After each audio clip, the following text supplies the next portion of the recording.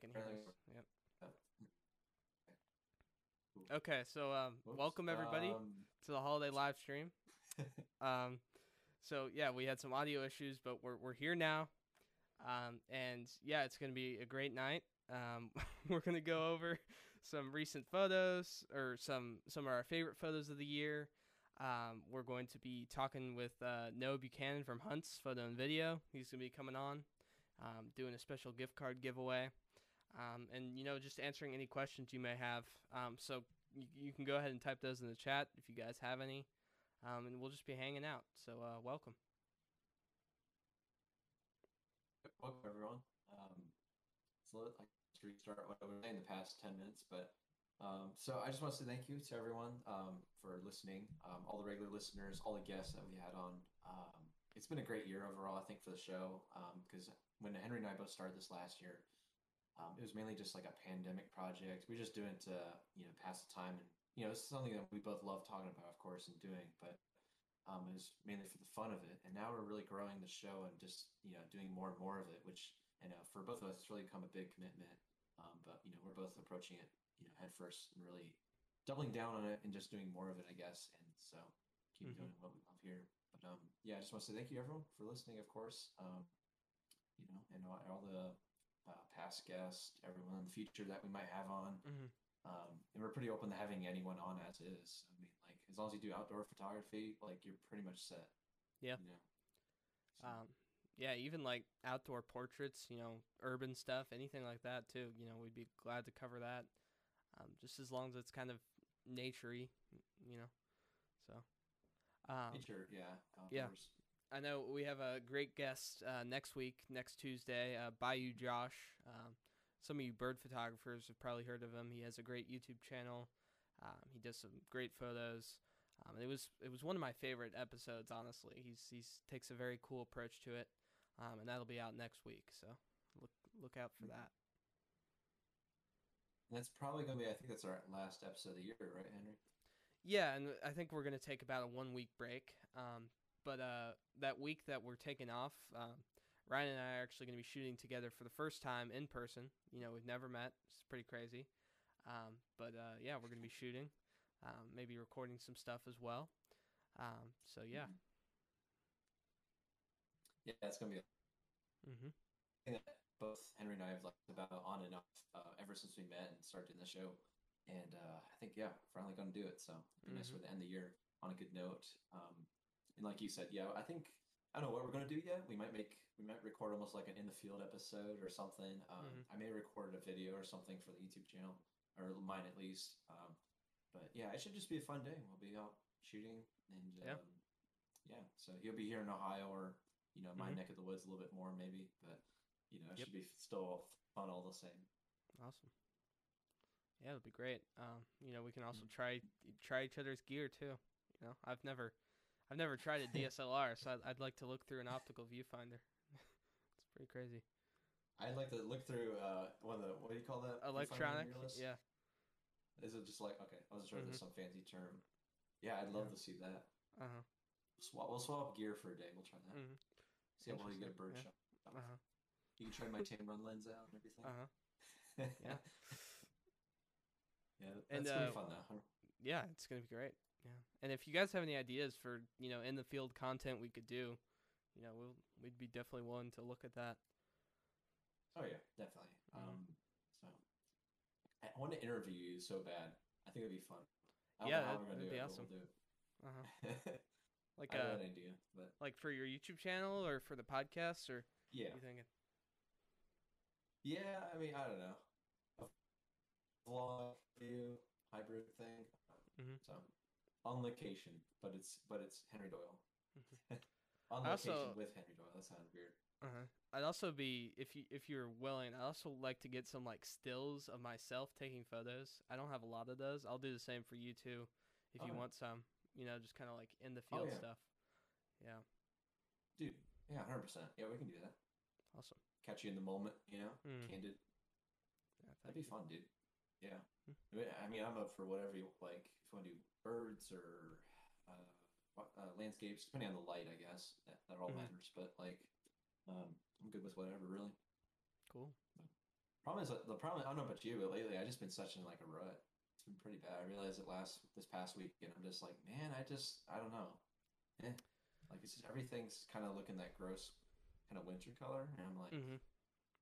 and even like the birds are just not really cooperating with me. So it's just like everything's just kind of like working against me, and I just been Mhm. like kind of a little bummed out to be honest. I've kind of been in an editing rut. Like I've been doing a lot of shooting, but I just don't feel like editing photos. I just have like 100 I need to edit right now. It Huh. just keeps filling up, and I don't know. Really? Mhm. Huh. That's weird. I had that Yeah. real bad.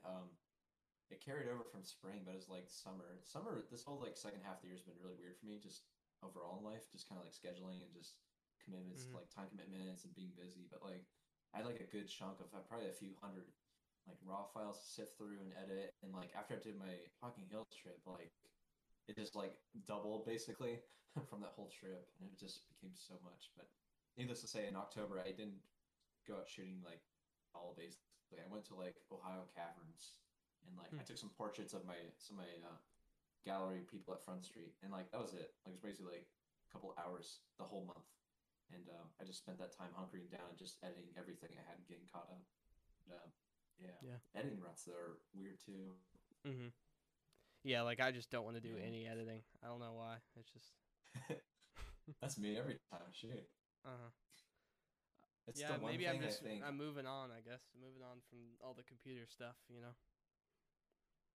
That's true. Yeah, I mean, Mhm. when you first started the show, I think you're on the record saying you love the editing a lot, or the computer. Yeah. You like computer stuff in general, Mhm. but like it's I the one couldn't thing care I would less now.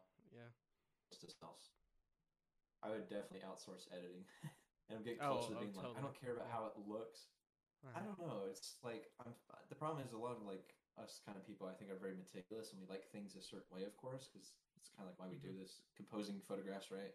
But like editing, I'm just like I feel like I have a style that, like I like to kind of lean towards, but like Mhm. I don't know. I'm getting close. I'm getting closer to being like just paying someone to be like, just do it for me, so I can Mhm. go out and photograph or do whatever else. But I just feel like the amount of photos we take, that'd just be way too pricey. Like, if you're Yeah. like a fine art landscape photographer that takes like 3 images a year, maybe, but like what we do, like all the different variety and stuff, it would get expensive real fast. Well, they probably take more than 3 images, but they definitely only Mhm. edit and promote or like post or whatever three. Yeah. You know what I mean? They probably 3,000 Mhm. or probably way more. And I don't know, especially if they're full time. Then it's like Mhm. if that's their main gig, like they probably take hundreds of thousands. I don't know. I was looking at my numbers actually. On Luminar 3, there's because it has like the digital library, kind of like Lightroom. I was looking at like my total raw files for each year, the past couple 5 years or whatever I've been doing, 6 years I've been doing this, and like it's just been interesting to see it. This year's actually been a lot, not a lot, but like quite a big chunk less than like the past 2 years. I think Hmm. 2019, I did photos, and once again, it's just a number. Like how many of those I edit and actually like, that's a big difference. But I'm just saying, like the actual raw photos, like the grand total that year, it's like 2019 was like a crap ton. 2020 is very, very much because pandemic. So I had like so many months where all I can do or all I really did was photograph and go Mhm. out on a hike. But this year has been a decent amount, yeah, a decent amount less.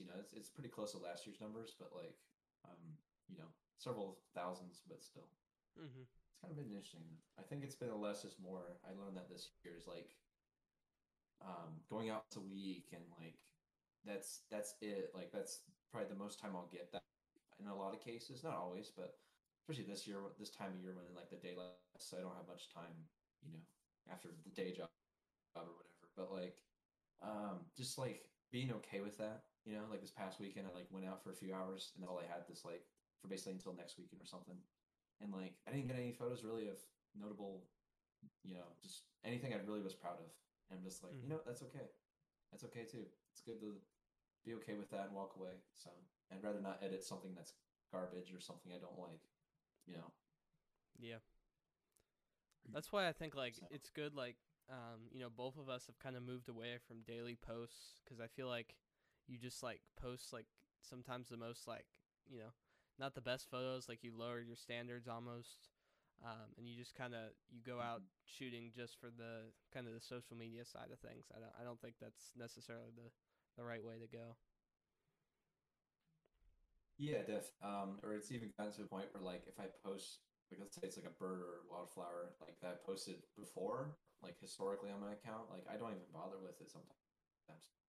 It's Mm. like I'd rather show something that's unique, I guess, so to speak, or something I never captured on camera before.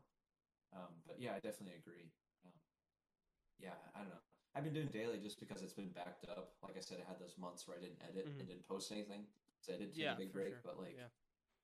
Mm-hmm. yeah, and then the hockey trip. I mean, that 3 days worth, like, I edited some of my photos from that and posted a lot of them. But Mm-hmm. for what it's worth. Yep. Hmm. Uh, But yeah, yeah. it's been good. Ross in the chat had a Oh, great chat about that. He said daily content leads to quantity, not quality. That's definitely true. mm-hmm. And unless you know if you like you had a big stockpile and you took I know you took a long break too, so it's not like you were posting for months before that. It's just all depends. If you have quality photos, why not post every day? But if not, I wouldn't lower your standards just for grid perfection or better algorithms or whatever. Yeah, yeah, Mm-hmm. I definitely agree with you, Ross. And yeah, referring to this past weekend again, because it was just kind of like a bummer. I was just like, I did not feel inspired for whatever reason, and like the weather turned south real quick. Actually, my the YouTube video is already up on my channel if you want to see it. But like I took like image and I was like looking back, what that was me trying too hard. I was just because I was trying to record a video and like, but like I realized, anyways, realized it's like with posting photos online is like if I'm not excited about sharing it or excited about it on its own, then I don't feel like it's need to be shared. You know what I mean? Mm-hmm. Yeah, Like I definitely. have to be excited about my own thing before I, you know, post it and assume other people will be too. Mm-hmm. Yeah. But but yeah, I I don't know. I had an interesting shoot this weekend. I went to I've been trying to get some like good waterfowl shots because I don't feel like I have a lot. So I went to like a pond like about 30 minutes away from me. I did all the only research I did was eBird, and I probably shouldn't have just looked at eBird because when I got there, the pond was like very sloped, so I couldn't get down to the shoreline. So it was kind of like shooting down at things. Um, but I did end up finding a white crowned sparrow in some of the grasses around it. I didn't get a good photo of it, but it was like my first sharp photo, so that was pretty cool. But I definitely would say do like a Google Earth research before going to locations because I kind of wasted my time. I could have gone to like a better place with that time. So Do you, I know for Ohio, there's a bird. It's called I think it's called birdinginohio.com or something like that, and it's like an offshoot site of eBird or whatever, and mm, it breaks down. It's basically centered on the hotspots side of eBird, where it breaks down and it gives you like specifics, like if there's restroom amenities and like it tells you the acreage of the parks or whatever it may be at, and like it breaks it down like with like even like user submitted like tips like go to this part of the parking lot, park here, go on this trailhead.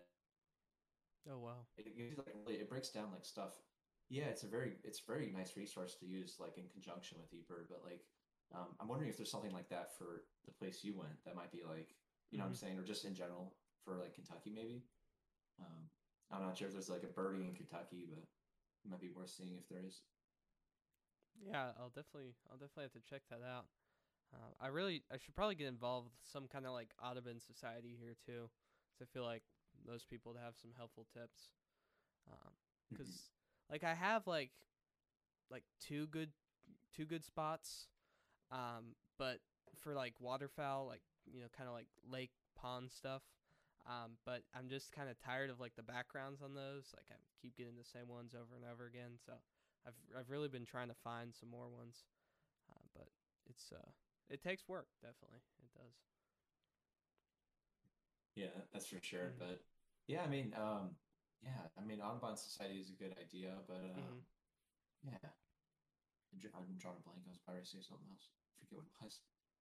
Is there any like camera clubs or any like groups you can join or like I know if it, are you on Facebook? Like there's like some groups that have like chase birds and it might have Mhm. stuff like that. I'm not sure if bird Well, chasing's like your thing, but like it kind of funny helps you with like tips, I guess. Uh-huh. Go ahead. Funny story about Facebook. I actually got banned off of Facebook on like three different accounts. Um, Oh, I had an ad blocker. I have an ad blocker like on my internet browser. So I made an account for my computer once trying to get Facebook. It banned me on that. Tried to make another account for my phone. It banned me too because it figured I was the same person. So I can't make a Facebook account actually. oh my Um, gosh. but I was only gonna use it for like the Instagram connections and stuff. But Mhm. I'll look at like I know there's other community sites like Flickr probably has some groups with that.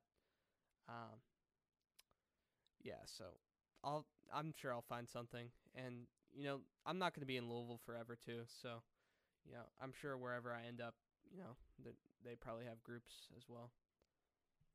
Yeah, for sure. Yeah. Mhm. I was just thinking because like there's some groups on there that I'm a part of. They're like very localized, and it's like you're talking about very specific locations that like are in maybe your region or county, and it's like Mhm. it's pretty neat because like I'll meet people out in the field that are on like those groups, and like you kind of refer back to them and stuff. So do you ever like now I'm thinking about it, do you ever meet anyone outside like while you're out photographing that you really follow up with later on? Do you ever meet anyone like that? Um, I I've met like one person out in the field that I like followed out with up in Michigan actually. Louisville's kind of interesting. I've maybe seen one person photographing, like nature, out, like in my Really? whole 3 years of photography. Louisville's like a dead zone. I don't know why. It's got some great photo opportunities. It's not like it's a bad place to photograph, but there's not a lot of nature photographers here. I don't understand it, but compared to Ohio, I mean Ohio's just crazy amounts of people. I don't know what makes Yeah. Ohio so much more, but uh, I'm shocked Mhm. by the amount of like birders, landscape photographers, and all that who are from Ohio that I just randomly find on Instagram or randomly find on YouTube. So. Yeah.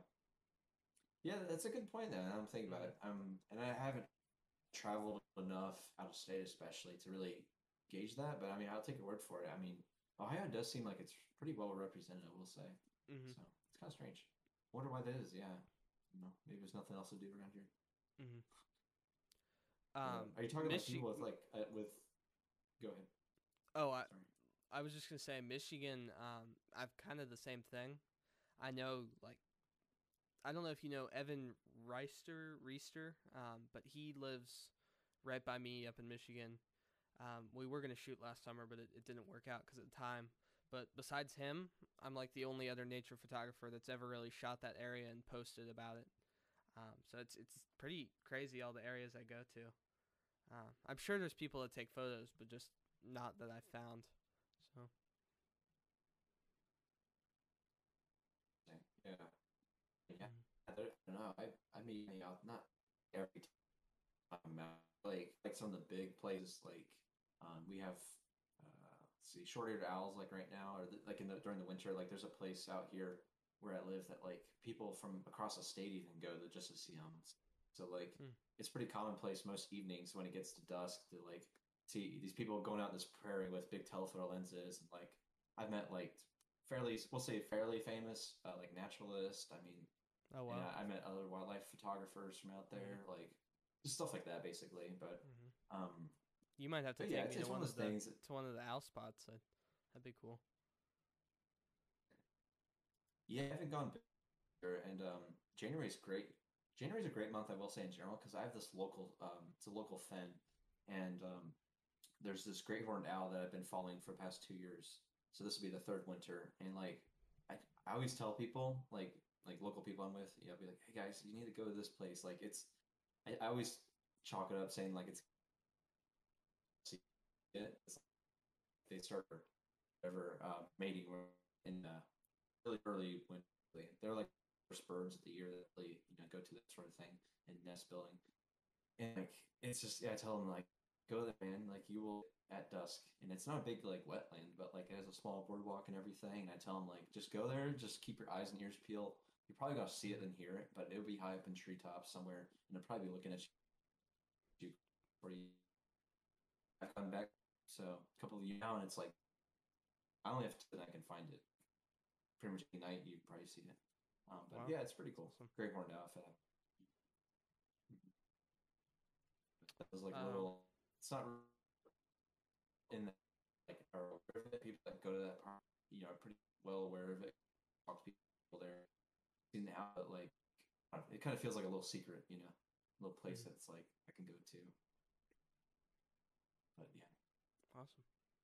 yeah, Yeah, I yeah. think I Any think I don't questions? know if that's Kelly in chat, but Aussie Pacific Art, I think it's her. Like But Kelly Anderson, uh we had her as a guest.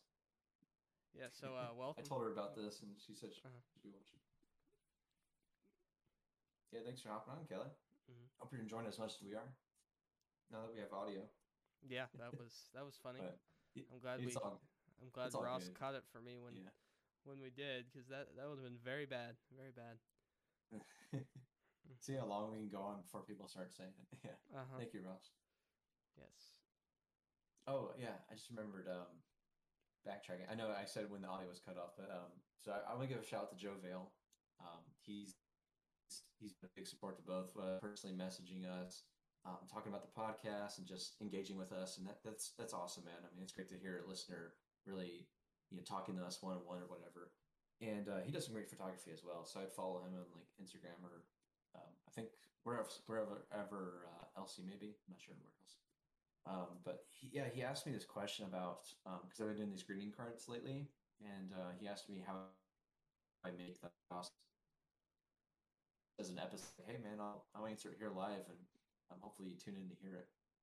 But I'll keep it short. So basically, I make them with I go on jerrysartorama.com. It's like an online store outlet, and you can basically buy arts and craft supplies and everything.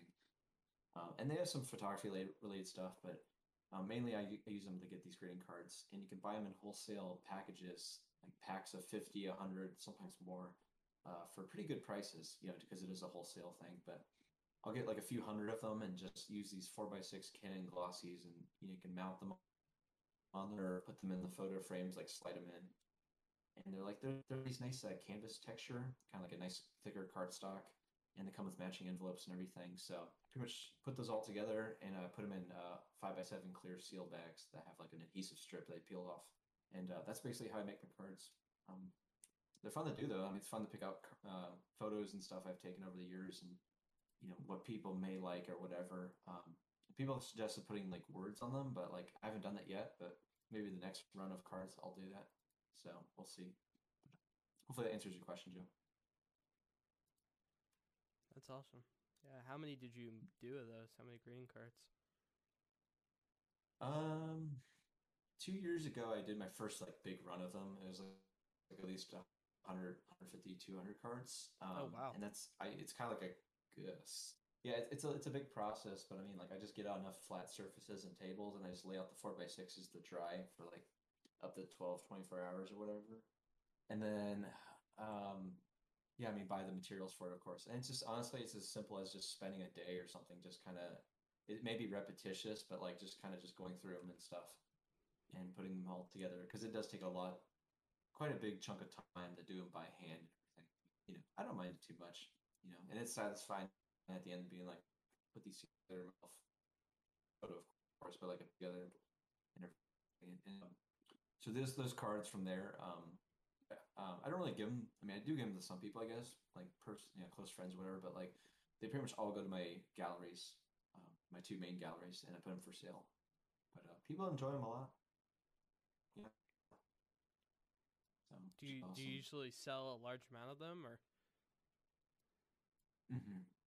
Yeah, I mean they last a while, and I can kind of I've gauged over the time I've been selling work that's like what people may like more than others. Like not everyone likes a snake, but like a lot of people may like a flower or Mm, just a colorful leaf or maybe birds are kind of a toss up because like if it's like a bird that maybe like you or I would appreciate, like a warbler or something, like we like those species of course, but like people like the more common birds, I think. So like cardinals, chickadees, titmice, maybe like certain woodpeckers.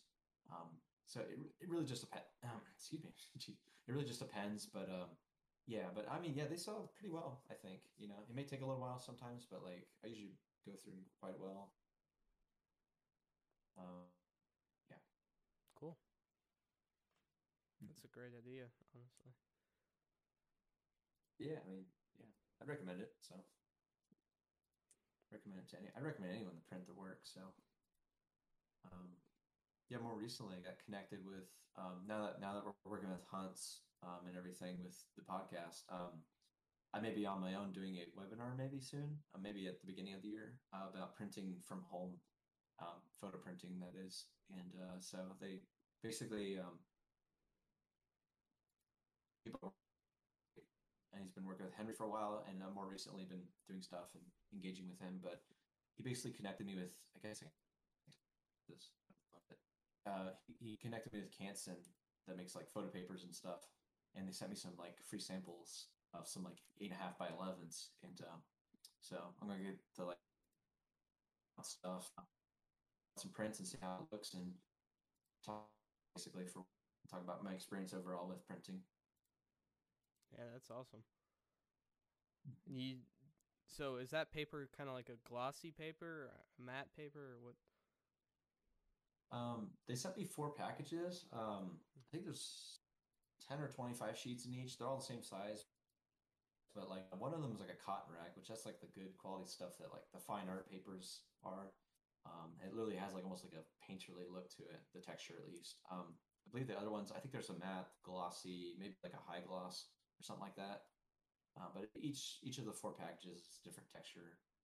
So I think what I'm going to do is I'm just going to sample, maybe like take 3 images and kind of like maybe certain images in certain colors tend to go well with certain papers. So just briefly touch upon it. Usually like matte papers look better with black and white. It's just much more muted color, I guess. Whereas like full color, we'll say, but it's just more like an activity or guideline.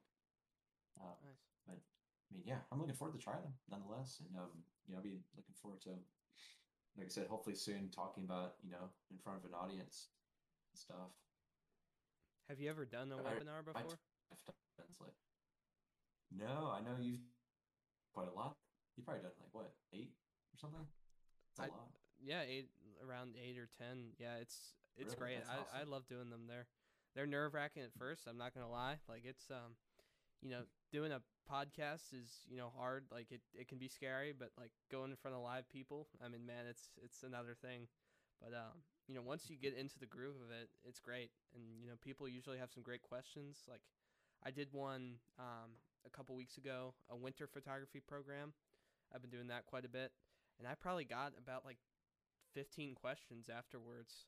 It was just great, not just about the program, just about photography in general, and probably stayed on for an extra like 30 minutes. I got people who wanted to, do workshops with me and, buy my stuff and, just generally support me. So they're great. I think they're one of the best places for networking. And, most of the webinar things will pay you too. Like once you get up to a certain, level, if you're doing them for a camera club, they'll generally pay you. So that's just kind of an added bonus. I definitely do them for free, but they're awesome. So glad you're getting into that. Yeah, that's awesome, man. Yeah, I know. I think I attended your first webinar you ever did. That's correct. It was the Young Wildlife Photographer. Oh yeah, the panel one. That was awesome. That's probably my favorite still. Yeah. Oh yeah, yeah. I think I listened to one after the fact. I think it was with Ian Plant because it was on his YouTube channel. Fun. Yeah. That's a great channel. I didn't know about him until I went on the show, but he does some great stuff. Just kind of a wide variety.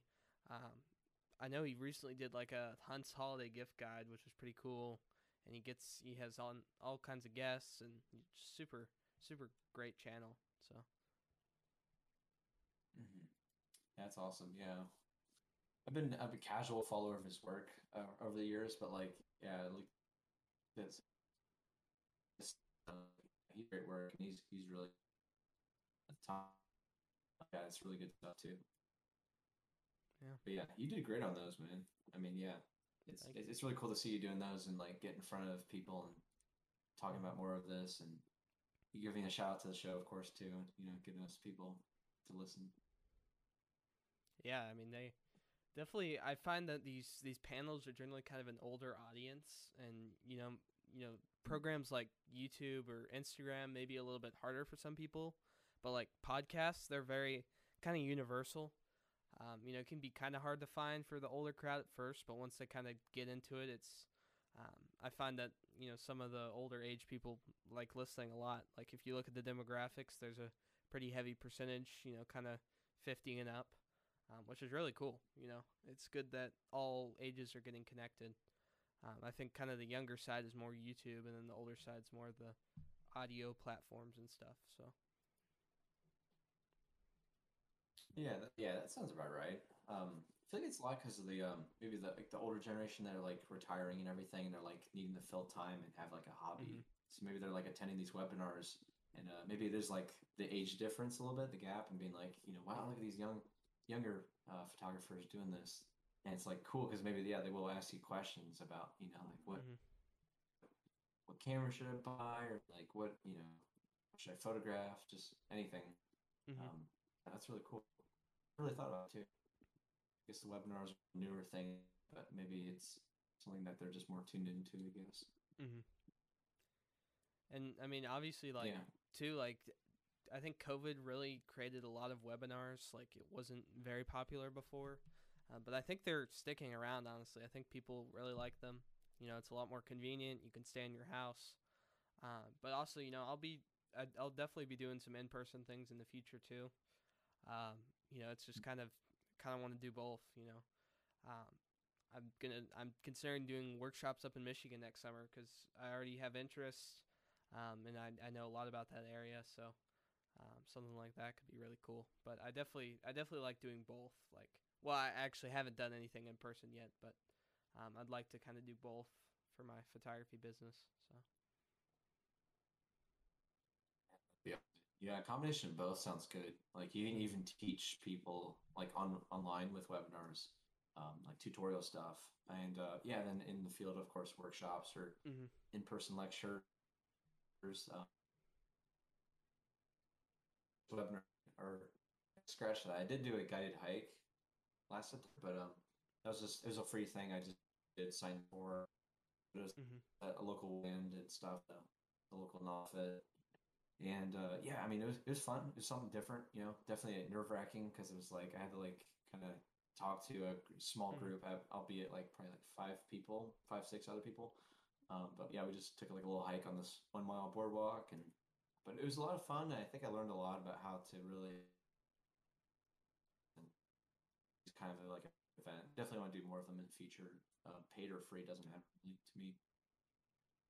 Yeah, that must have been very nerve wracking too. I mean, I can't imagine that. Like, I'll be very scared my first time, I'm sure, because it's just different. You're meeting the person, in person. So.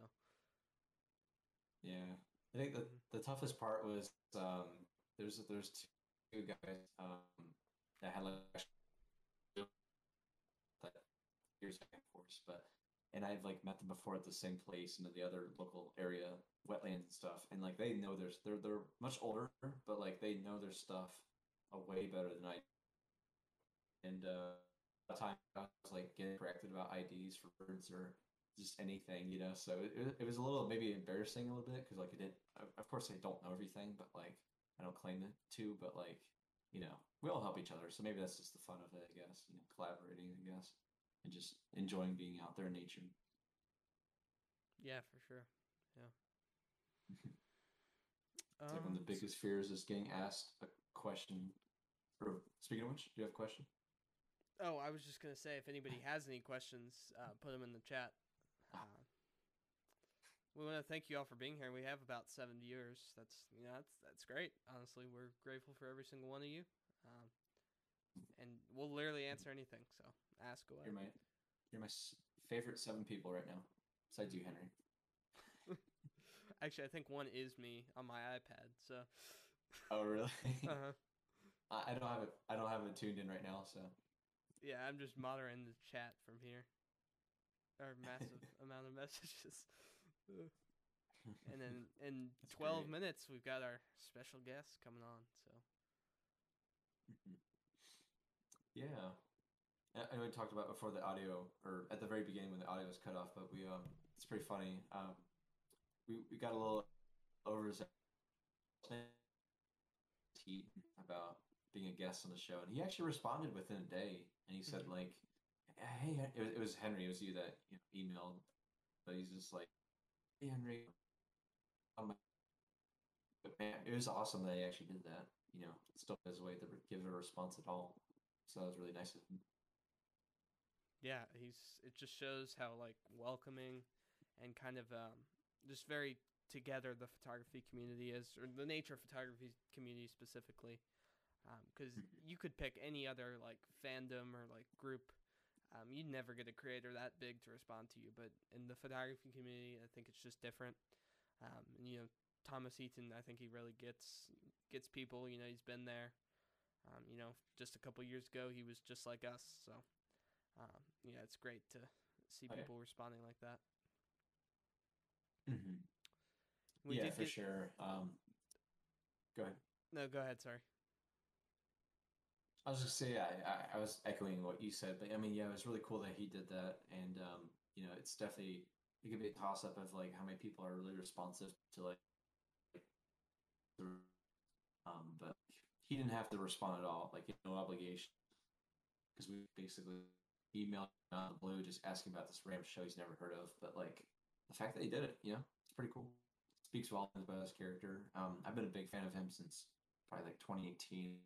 I've watched almost all the videos, not a lie, but he's pretty much one of the biggest reasons I started a YouTube channel for photography, of course. Mm-hmm. Yeah, he's great. He's one of my favorites. He's very talented, very down to earth, but charismatic and funny. It's same time the guy, but from what I've seen, he's really cool. Mm-hmm. And we did get a couple questions here. So where will the podcast go from this point? So I mean, I'd just say like we're gonna keep doing pretty much weekly episodes. I'm sure we'll take a couple breaks every once in a while, but we'll keep to the weekly thing. We've been doing clips. We'll keep at those. Um, also we're gonna be working with a lot more brands. Having ambassadors on. Having some bigger guests on. Working with companies. Just all that kind of stuff. Just kind of expanding our reach. And yeah, do you have any other thoughts on that, Ryan? Yeah, I mean that's the big, pretty much, yeah, just of the show and everything. Like I said earlier, we started this as just a little thing that at the time three of us were doing. Now it's just me and Henry. Yeah, it's cool as it becomes a part of what we do and everything. It's become its own kind of, I don't know what you call it, war horse. It's just become its big entity, I'll say, of what we do. And yeah, I think I'm in the new year. This year has been great overall for the show. Just Mm-hmm. having different friends and guests on, people we never met before, people I've met in person many times. Even like the topics that just Henry and I did, like they've been really awesome. And just seeing the continual listeners and just people supporting us and people I'll meet in person, photographer friends or whatever, saying like, "Hey, I listened to an episode or whatever. You guys do great," or still are. So yeah, so Mm-hmm. thanks everyone for listening at least. But Yeah. yeah, just more of what we do. Um, I don't know if we said it again before the initial hiccup at the beginning, but like Henry and I are meeting at the end of. Did we already say that? I can't remember now. Oh, We're meeting at the end of the month. I can't remember if that was Do you remember? before or after. Well, we can say it again. I know we said it. I don't think we said it with audio. Okay. Um, yeah, but we're meeting If in so. person for the first time, which is pretty darn cool. 54 episodes. Yeah, 54 episodes, and we've never met. So we're finally gonna do it. Finally gonna shoot. Maybe record some content. Maybe like a in the field episode or something like that. So we're both super excited for that. Yeah, I mean, like I said earlier, I'm going to video of the we have to vlog again, which I've never featured on my channel as myself really. Like that cool something to collab with you on. But yeah, I think we might record something, a little episode to start off next year of this basically like maybe we'll do it after the fact or even in the field. I don't know. We'll figure it out at least, but or maybe both. That'd be kind of cool actually. Mm-hmm. I think about it. But yeah, I mean, I'm looking Yep. forward to meeting you finally. It's Hmm. been like over a year and a half, like you said, 54 episodes, and um, still haven't done it yet. I know we Hmm. talked about it ever since we started the show, but like Hmm. now we're finally, I think we're gonna do it. Which is really cool. Yep. One thing I can say, you will not be intimidated by Mm. my height. I'm only like 5'7", so if you expect me to be like I'm six about that. five or something, it's not gonna not gonna scare you or anything. I know, right? Yeah. Hmm. It's a good bird. Hmm. You gotta be. No, I mean You that's know how true. tall Being I am. being short for wildlife photography, it's so good because you can crouch easier. Hide under some brush or Oh yeah. something. Yeah, it's great. Although you don't get like if there's a bird in a tree, Yeah, you I can't agree. get eye level as easily. But you know. That's true. Yeah, Hmm. that's very true. I'm about 5'7", so like Oh, wow. not that much different, I guess. Mm. Yeah. But yeah, I mean, you're gonna be up here in Ohio, so you're gonna be up in my neck of the woods, and Mhm. I know you asked me about like locations we could go to. So I mean, like I said, I mean, I'm open to whatever you want to shoot. You probably Mhm. want to do more of my mat, which so we can definitely do that. Um, but I have a pretty good grasp of the Dayton area, like Mhm. everywhere around there. So like, I could probably make up a list of places. If you want to shoot the whole day, I'm cool with that. Yeah, and I'll Make a definitely whole. Yeah. I'll that'll be like my second day with the R5 too. So I'll probably want to try out some of the wildlife stuff on that. Maybe Oh you yeah. know so and I can even take you back to my grandparents' property too, show you around there as well afterwards or something because that's got some good photo opportunities and I know you've worked a lot with Beaver Creek and Beaver Creek runs through there as well. So that's pretty cool. Yeah, man, I'd love to see that. Awesome. Yeah, so we should be getting It's just. Noah on here. Oh, sorry, didn't mean to interrupt you.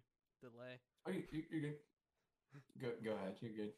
I was just gonna say we should be getting Noah Buchanan in just a couple minutes. So if you're planning on leaving, don't leave yet. Because we're gonna be doing the big giveaway, and Noah's gonna be talking about hunts. And I just want to say hunts. Oh, there he is right now. Okay. There he is. Uh huh. The universe heard us. So yeah, Uh huh. we'll, Awesome. we'll wait until we get.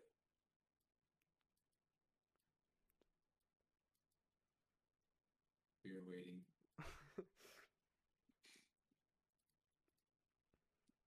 All right, he's on standby. So yeah, so Yep. yeah, don't leave yet, guys.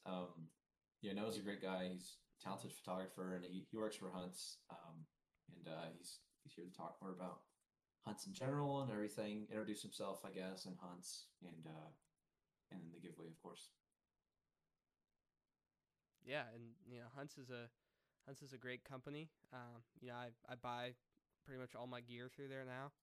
And I think B&H and Adorama they're great, but I think it's great to support some of the smaller camera stores out there. They provide personalized service. If I have any questions, I can just text any of the people at Hunts, and they'll just answer my questions. Um, you know, fast shipping. Great support. I can't recommend it more highly. So we're happy to have Noah on here tonight. And to work with the company and ongoing basis for coming up here the next year and beyond, hopefully. And Noah, I don't know if you know, but I believe you are muted and your camera's off. There's another voice crack, of course, live on stream. But, you No, you, man, I think there we go.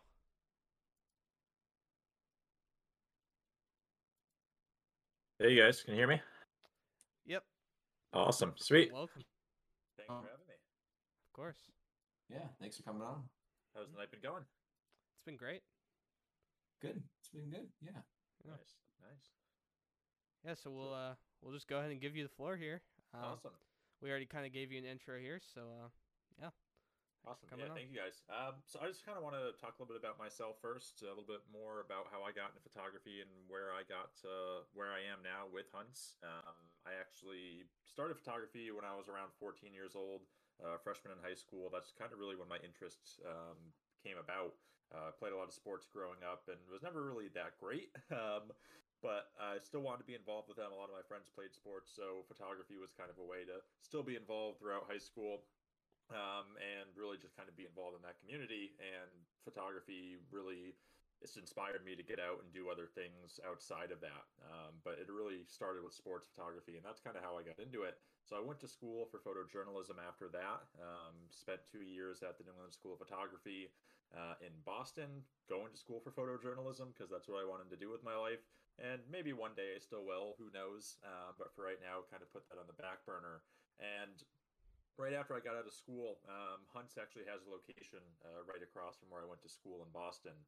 You could basically throw a baseball and hit the storefront just across the road. And that was great because I was in there all the time. I knew the people who worked there really well. Enjoyed every time I went in there, got to check out the used stuff, and was always browsing through that kind of thing. But for me, I really love cameras. I was definitely a little bit of a camera nerd, and I still am, and love the gear and love the equipment. So I always liked the idea of working at a camera store. So I started working there after school, and slowly came on full time. And now here I am, almost 5.5 years later, still with Hunts. Now I'm actually working out of our South Portland, Maine store. Even though I've been working from home through the pandemic, that's kind of where my home office is. So for me, my start with Hunts came from a love of photography for myself, and I still love photography. So it's really a great thing that I get to be surrounded by other amazing photographers all the time, get to talk about photography, talk about gear, and talk about equipment.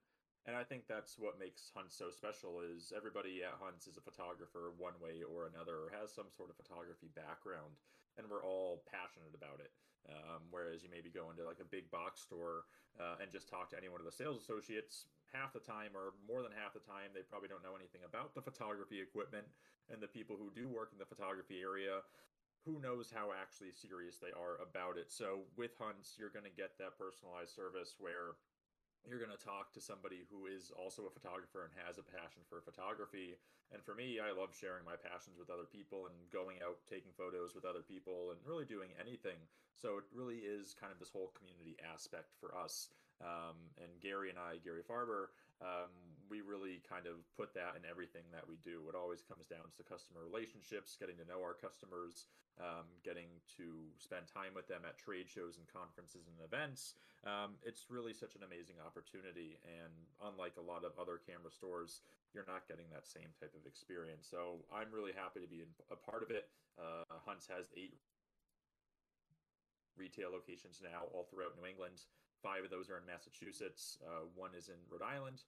One is in New Hampshire. And then there's the one up here in Maine, which is where I am and typically working out of. But what's so great about what I've been doing the past 2 years is I've been able to come on and do things like this with both of you guys. I've done a lot of education, a lot of programs online, and we've gotten to continue to work with all of our customers even through the pandemic. We're not traveling, doing those trade shows as much as we were before. Hopefully, we'll start getting into more of it as time goes on. But we've been able to stay connected with all of our customers and really even strengthen a lot of those relationships too. And for us, that is so important. We're not just in it for the one-time sale. We're in it because we want to help the photography community, help fellow photographers become better photographers, and provide them the gear and the equipment they need to do that, and be there to assist them when they have questions on it, and help them help recommend things to them that maybe they weren't aware of. I love just going on the phone with a customer, talking about what type of photography they do, trying to fill those needs for maybe a certain lens or a new camera body, and just kind of talk about it. I'm definitely a little bit of a nerd when it comes to that, but I think we all are when it comes to photography. Even though there's a lot of people out there who say they don't care as much about the gear, everybody I think enjoys it to some extent, and that's what I think makes it so fun and such a great place to work for. Hunts has been really great, and I look forward to doing a lot more with them. So that was kind of the long-winded spiel and introduction of myself.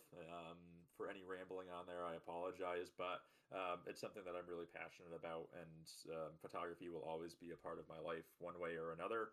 I don't think I'll ever stop taking photographs, or I don't think anybody will now that we have smartphones capable of doing so. But for me, photography has really shaped who I am today, and Hunts has been a big part of that, and I'm really grateful to be a part of it, and I'm always looking forward to working with new customers, helping them get the right gear and equipment. So yeah, I just want to thank you guys for having me come on for a little bit here, introduce myself, talk a little bit about Hunts, who we are all, and what we're all about.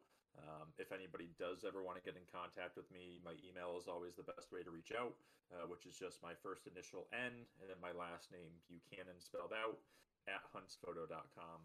That's always the best way to get in touch with me. So yeah. And I'll put that in chat as well for awesome. anybody that wants that. Awesome. Anything else that you guys had for me? I know we're going to do that giveaway here in a little bit, but any questions that you guys had for me personally about my own work, hunts, anything that we do that people are asking about? I mean, do you want to tell us a little bit about kind of the photography you do today, like kind of the genre you like to work with? Yeah, so I mean, personally, I've done a lot of different types of photography. Really kind of started off doing more sports and action photography.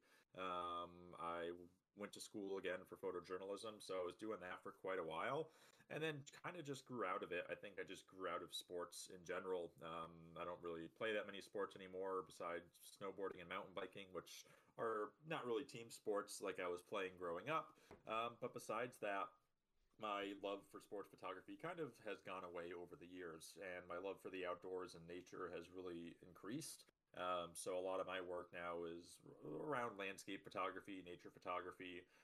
I've been getting more into wildlife photography just as I'm being surrounded by more and more wildlife photographers. It's inspiring me to go out and play around with it, which is not something that I've done much of.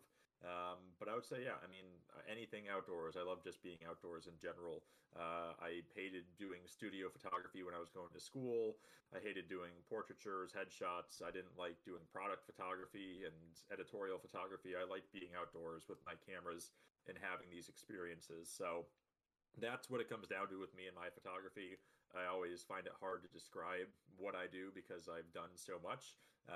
But I would say just nature photography is probably the best way to describe it, whether it be wildlife or landscape photography or anything out in nature, I guess would be the simplest terms to kind of summarize it. So, and it's probably going to change, which is what I like about photography. I've done all different sorts of things, and if you get bored of one subject matter or one style of photography, you can do something completely opposite and have a whole different experience. So that's another thing that I love about it so much, is the versatility that I have and the capabilities that I have.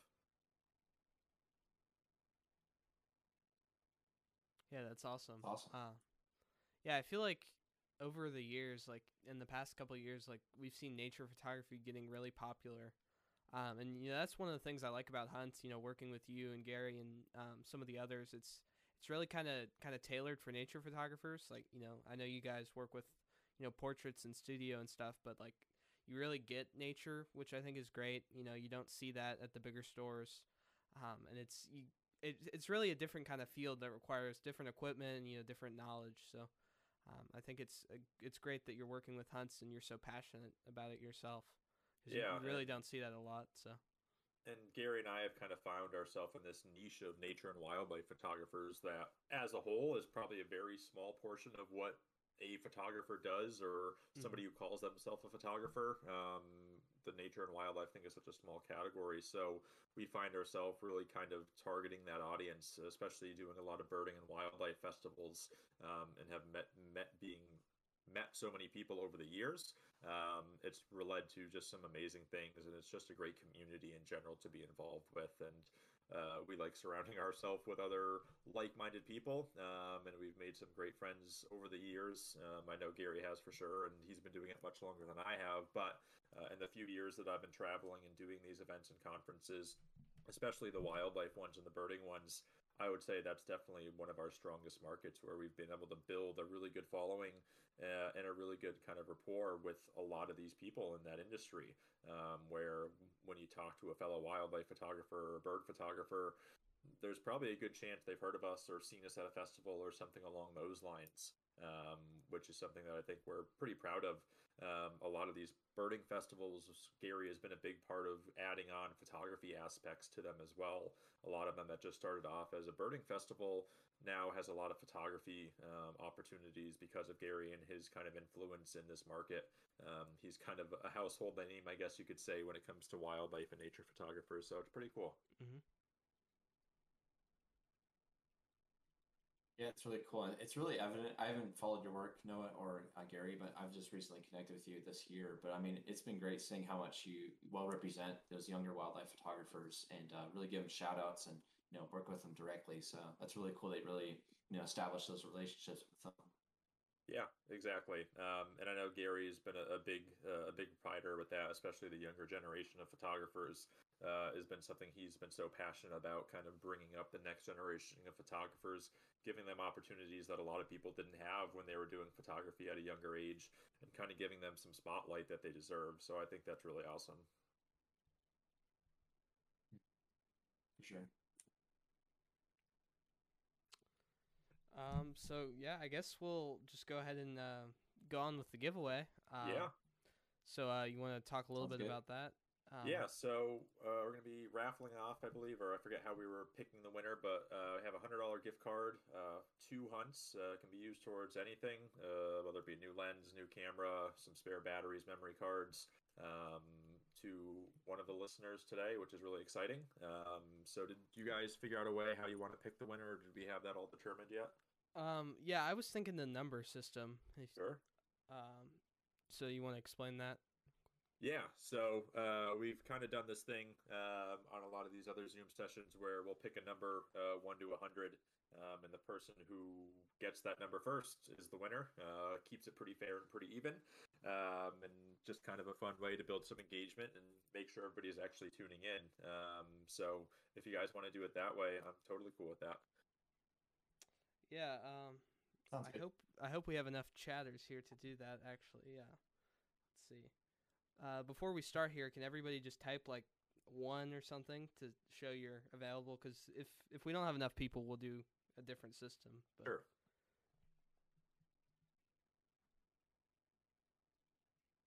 How many people do we have on right now? I think we have 7 right now. So Okay. all right, we got Kelly here, so that's good. I know she'd put that gift card to great use. Buy some great equipment. No, she does beachside photography. So she does like these Okay. abstracts of sand and stuff that are really, really That's awesome. textual. Yeah. She does great work. That sounds really cool. Living by the beach or relatively close to the beach, I don't get there as often as I should. I feel kind of guilty that I live so close to the ocean, but like a lot of my times is spent more in the mountains or in lakes and away from the ocean because that's the busiest part of Maine. So I feel a little bit guilty that I don't take that to my full Right. advantage and get out there and shoot as often. Yeah, that's understandable. How close are you to like Acadia National Park and places like From that? where I am now, Acadia, if there's no traffic, just over 2 hours. If there is traffic, especially in the summertime, 2.5, 3 hours. So really not that far. And for not being that far, it's another place I don't go frequently enough. I probably only go once or twice a year at most. So it's something that I definitely want to visit more. And when I am there, I usually spend about a week or so. I've done a couple events up there. It's an awesome place. I prefer in the off season because during fall and all the peak foliage, it's just insane. All the hotels are sold out. There's people everywhere. So you got to get up real early, go to some more less known locations to avoid the crowds. But in the off season, it's pretty amazing too, even in the wintertime. Awesome. Yeah, it's a beautiful place up there. So yeah, it doesn't look like we have a lot of active chat people right now, which is fine. It's Yeah. kind of late. So do you know of any other good systems for that? I don't know if we could do something on our Instagram or something. Or Yeah, I think it'd be awesome to do something on the Instagram, maybe Okay. do a post or something about this episode, and find some way to maybe have people go back and comment on it, or whoever comments gets entered in, and then we kind of do like a randomizer. Maybe after 24 hours, everybody who comments on the post will be entered in to win, and then from those comments, we'll randomly pick a winner. I think that could work. Yeah, I think that's cool. Yeah, and I can get that handled. I can email you the winner and stuff, and Awesome. yeah, and we can have Yeah, them that sounds contact good. you. So yeah, if you have any other thoughts or anything No, else. I just want to say thanks to you guys for having me on for a little bit. It's been really fun. I'm looking forward to talking to whoever ends up winning that gift card. Hopefully, you got something good in mind to use it towards. So it should be up on the page soon. But other than that, just want to thank you guys again. If anybody does have any questions for myself about hunts, if you're looking for new gear or new equipment, feel free to reach out to me via email. It's always the best way to get a hold of me. And yeah, looking forward to doing another one of these again soon, guys. Thanks for having me on. Yeah, thanks for coming on. Thank you, Noah. Happy Thanks, guys. holidays. Have a good one. See you soon. Bye bye. You too. All right, that was great. That's great. Yeah. Yeah. Noah's a great guy. Yep. So I hope everyone enjoyed hearing about him and more about hunts and everything. Mhm. So, like we said earlier, we're looking forward to really working with both him and the company at large in the coming year. And like when he says he's a photographer, like he's really a photographer. I mean, he goes out every weekend pretty much and shoots. So like he's dedicated to it, and he brings that to his job too. So I could not recommend Hunts more highly. It's great. So. And digital and film too, Mhm. from Noah specifically. Yeah. So it's really cool. Yeah, I do agree with that. It's like sometimes you go to those like big box stores. Mhm. I don't know, like a Best Buy or something, not the name drop, but like they might not know every single bit about it, but like yeah, you go to like someone like him, and it's like lived. He's a photographer, like he knows his stuff a lot more. He can probably help you better. Mhm. Um, Yeah. sounds So great. yeah, we got a couple more questions. So how did you start getting involved with brands? Did they reach out or notice you, or did you have to speak up for yourself? So I think we'll kind of just both answer this for our own platforms. For me, I was lucky enough to just get reached out to by a couple people. Gary from Hunts was one of them. A couple other groups too. And you just kind of have to push yourself out there, make content on multiple platforms. I've gotten discovered from not just Instagram, but also YouTube, mostly just those two. And just put yourself out there and the opportunities will come. I mean, you can't force things. You don't want to burn a bridge by going to someone that may not want you in the current state you're in. But once you've developed your portfolio a bit more, developed your content, you could definitely um, do that. Um, sorry, I don't know what happened with the video. Okay, there we go. So yeah, that's how it happened for me. What about you, Ryan? Well, specifically in this scenario, I know Gary active on comment posts Instagram. Same for you, Henry. And you just seem like a really nice guy. Just always wanted to reach out and be like, hey, great shot, all that stuff. And then I know he started working with you, Henry, more directly. And it's basically through you is the reason why I met him and started working with him more recently the past couple of months. And now he's going to be working with the show and everything, Hunts, which is pretty awesome. But yeah, I mean, it's just been it's all about really, like you said, just kind of putting yourself out there. Even if I just feel like it's good to have standards with like the quality of the work you do in general, just in general, basically. But like you and I, Henry, doing the show, and like we said, almost weekly. Some breaks here, weekly episodes, working together as just a two-person team. Getting guests on, working all that details and scheduling everything and Mm-hmm. promoting it. But it's just the two of us. Like we're not hiring any outside people. Yep. And we still aren't with Hunts. They're only going to help us promote more. But like, it's Henry and I are the only sole members that really make this machine run. And we both have day yeah. jobs and school and all that kind of stuff too on top of that. So. And still making photography.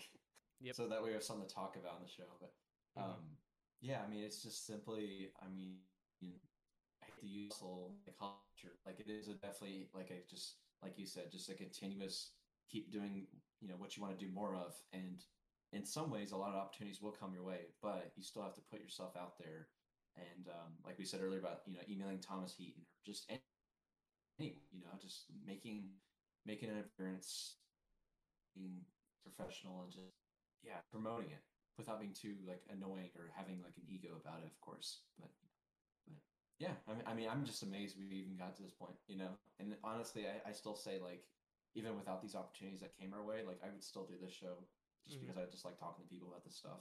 So, at the end of the day, that's really what it's about for me, at least. Definitely.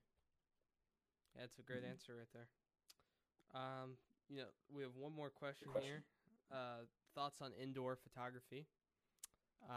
So I've done a decent amount. I mean, the guy who asked this, he knows this because he used to do theater with me before he graduated, but I actually do the photography for my school's plays. So that's indoor. It's harder to deal with lighting. I know a specific example. I actually shot a political campaign about a month ago. That was like kind of a gig I did, and the lighting was extremely hard. Like, it's like I had to use a higher ISO than I do in like early morning light. It was that dark, so I had to use like a 1/50th of a second shutter speed and like ISO 8000, and it was so dark.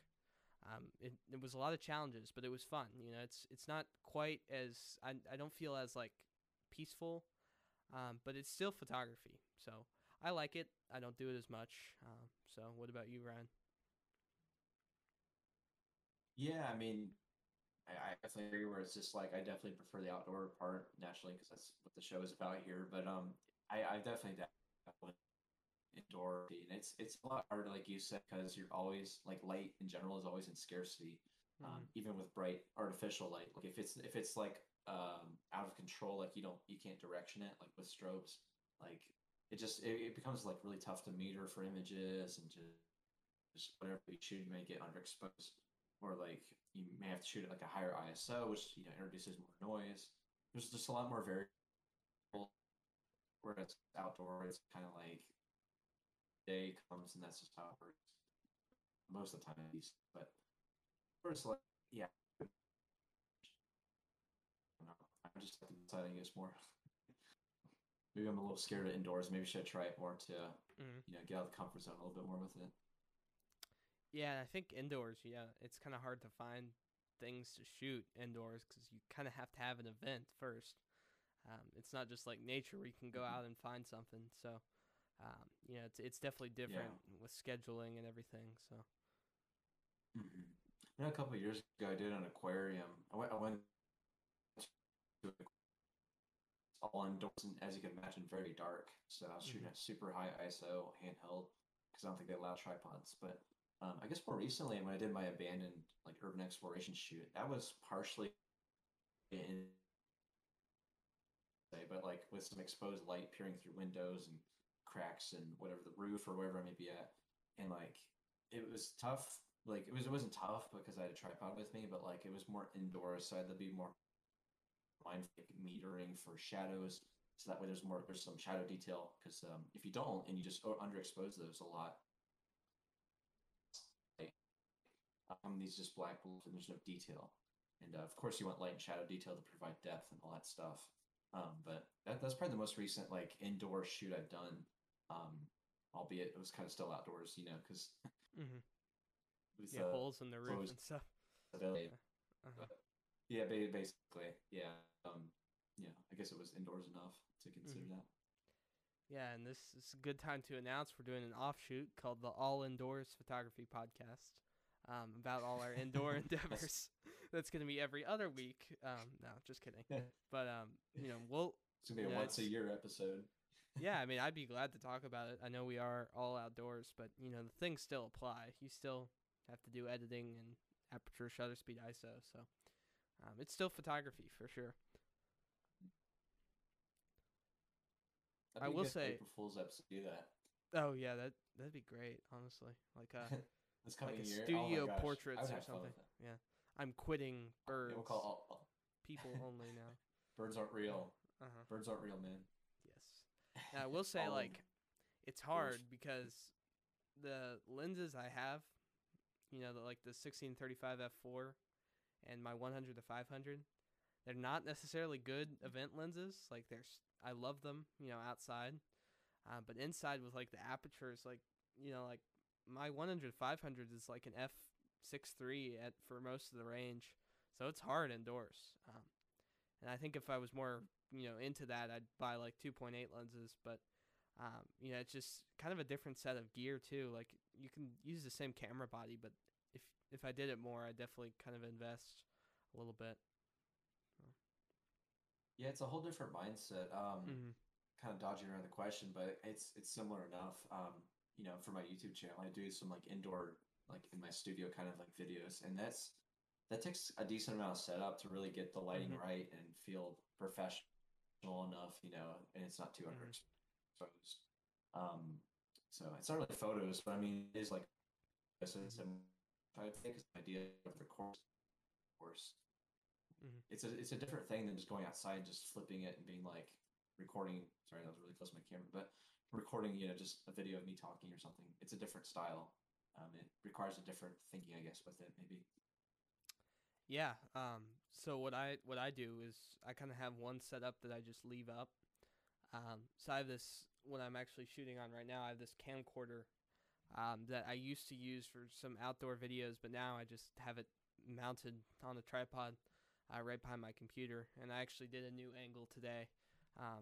And it's just kind of nice to have something set up there, for all my programs, and also I can use it for YouTube as well. So I'd highly suggest something like that, to just kind of working that angle and just kind of making it look cinematic. It's not the highest quality in the world, but it works for what I do. So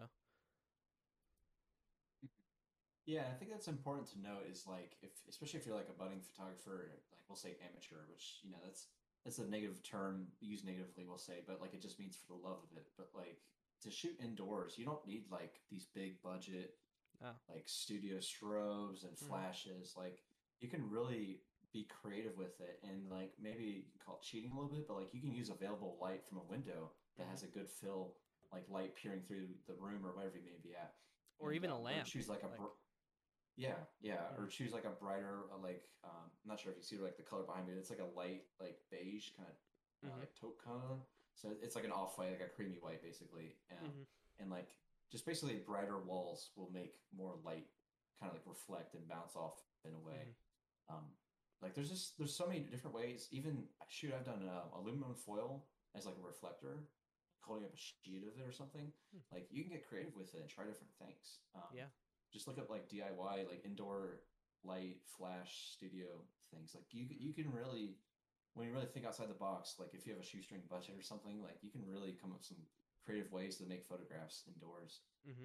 So Yeah, for my light, I'm just using a $20 softbox I got off Amazon and an IKEA lamp. So that's it, and it looks decent. As long as you get the exposure right and stuff, and have a decent background, you can have a good shot. Just leave it set up and just hit record whenever you want to make content. So yeah, definitely. And yeah, I'm using like a flashpoint ring light, which I know ring lights are kind of like a joke because they say it's for like makeup tutorials or some crap. People joke about those.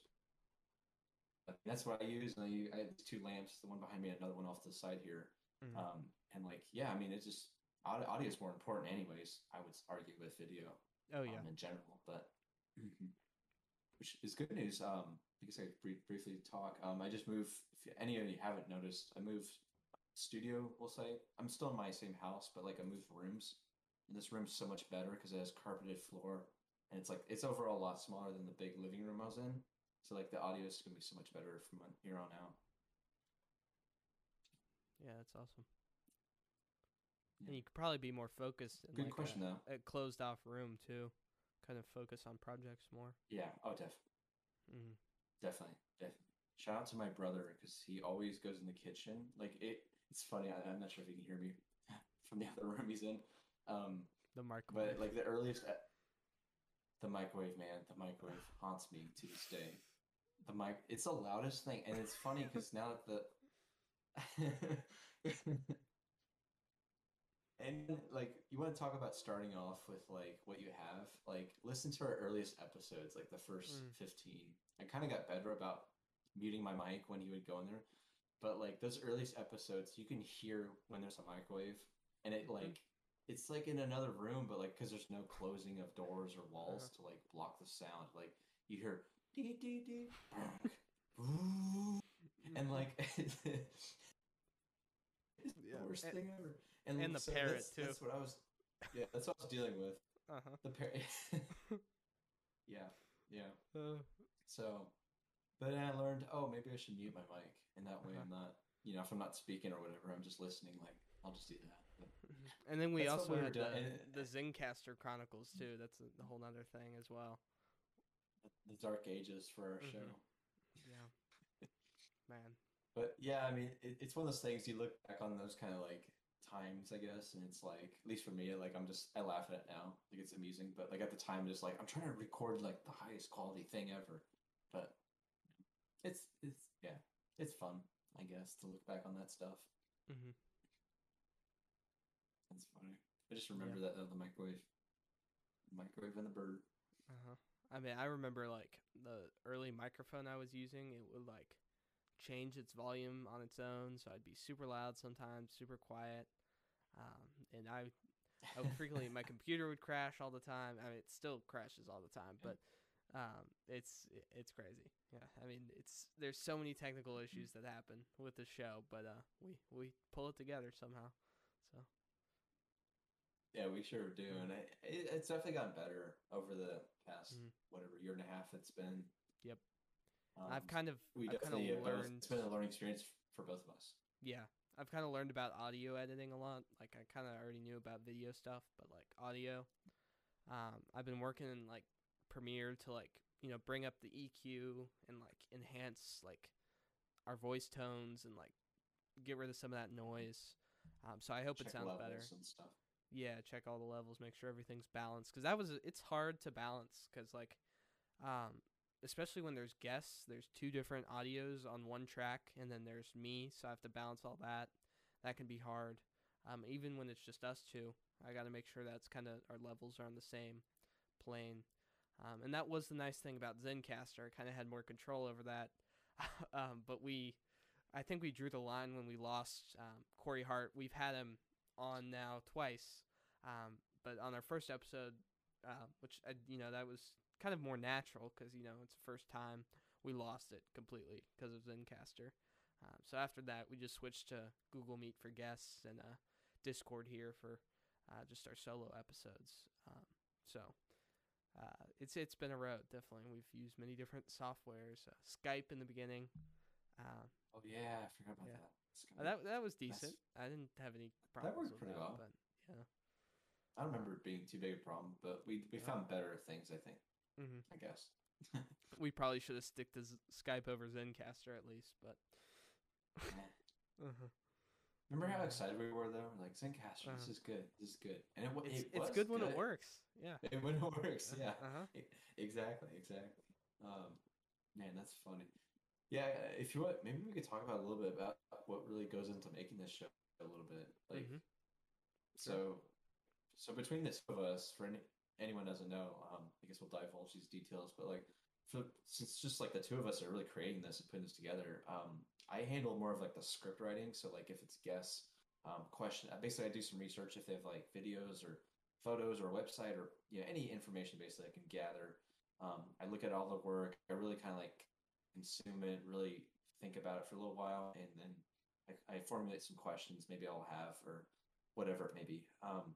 So I Mm-hmm. handle more of like the script writing, and then solo topics between the two of us. A lot of those, not to take credit, but like a lot of them are I think stuff I just come up with at random, Yeah. and I'll write like an episode about that, and we go from there. And I don't know what else. What else did I do really? I sometimes post, I guess. Yeah. I don't know what else. I made the logo I mean, that we still have. you provide so much guests. Like, you just know Oh so many more yeah, people. Like yeah, I feel like you're kind of our networking guy too. You really reach out to people. You're able to get them on, and you have a lot more connections. So. yeah. Mm-hmm. So yeah, I guess script writing and guests and connections. Yep. Like people I've met years in the industry, and it's great having them all on some more. And then you, Mm-hmm. Henry, you do like everything else with like the pretty much the technological side. I just kind of do the scripts and guests. You do literally, like you just said, the audio, the video, making these clips, put together little segments and stuff, Mm-hmm. and like basically everything to like the uploading and the creation of like the actual like recording. You handle all that. I just Yeah. show up and talk. Well, I wouldn't Um, boil it down to that. You do a lot more than that, but at this point, I mean, I've pretty much got it down to a pretty simple process. I record in OBS. You know, we talk in Discord.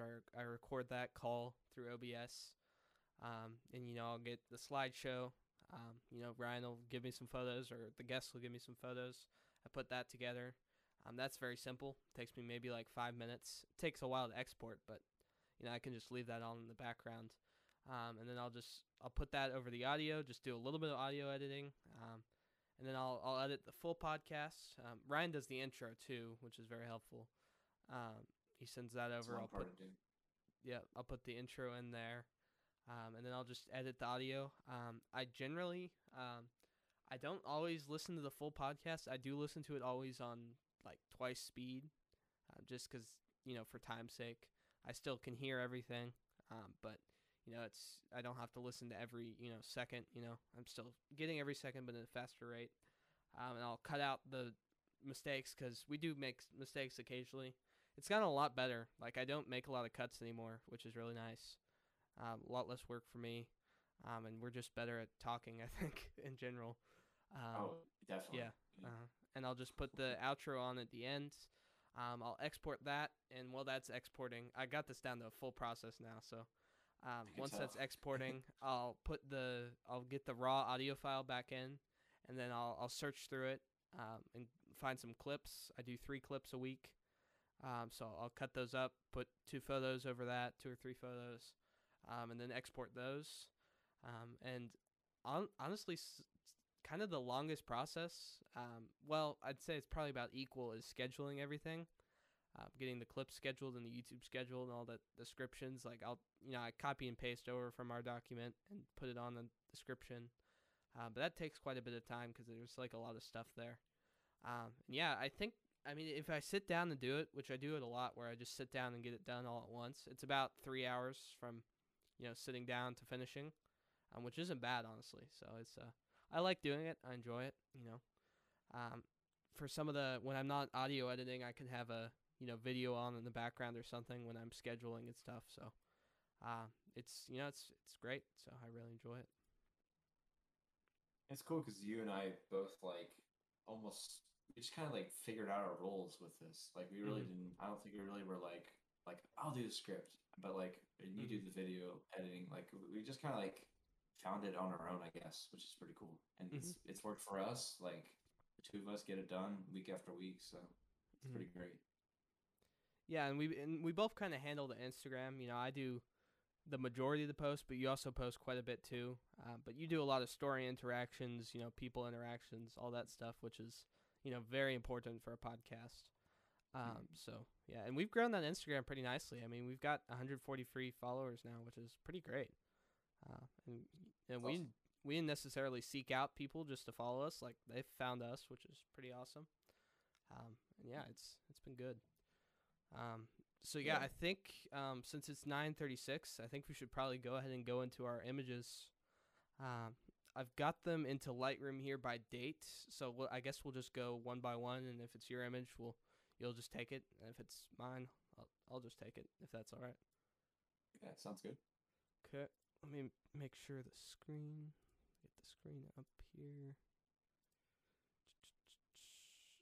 So basically, we're going to be doing about 12 images each. So I think we're doing. I don't know. I select at least one from each month. I don't know about you. Yes, I did. Yep. Oh, okay.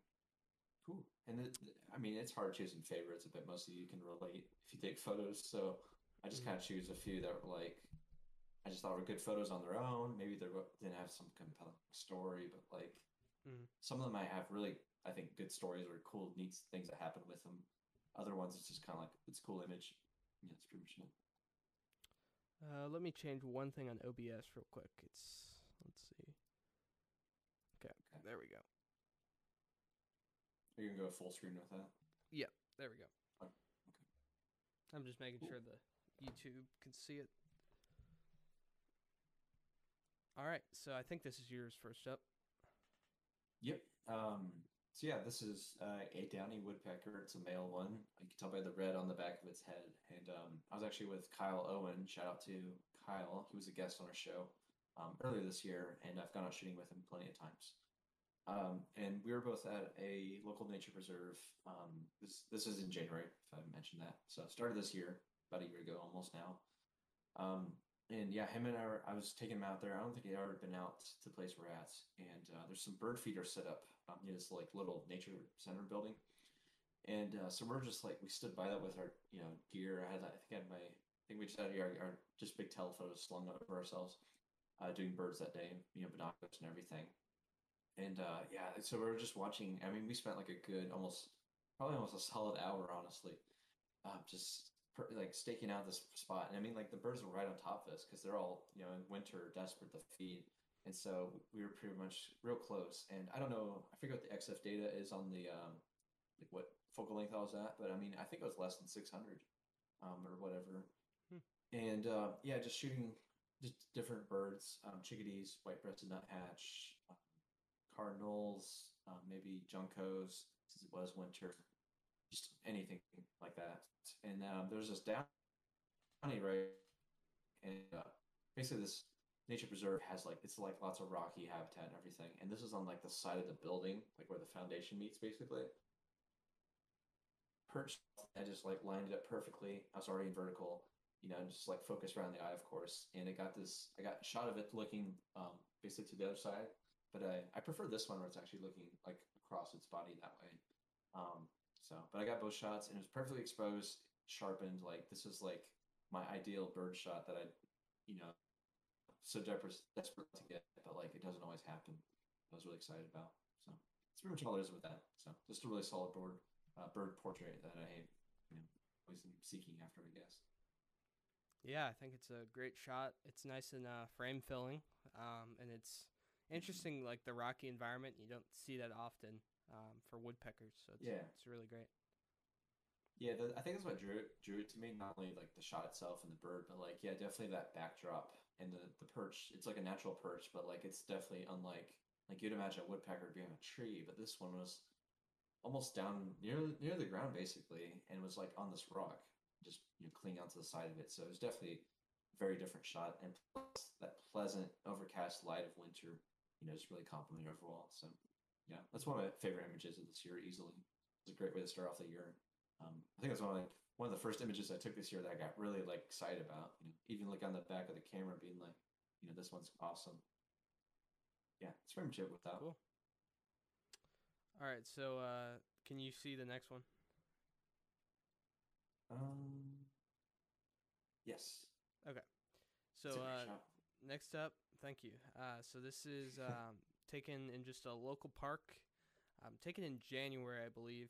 And I think Louisville only got 1 day of snow. So I'm going to be honest, it was online school, so I just left my classes and I said I'm going to go out and shoot. It was a different time, height of COVID. So I had to get out into the snow. This is just a local park, just a couple miles from my house. I believe I drove down here, and I set up my camera.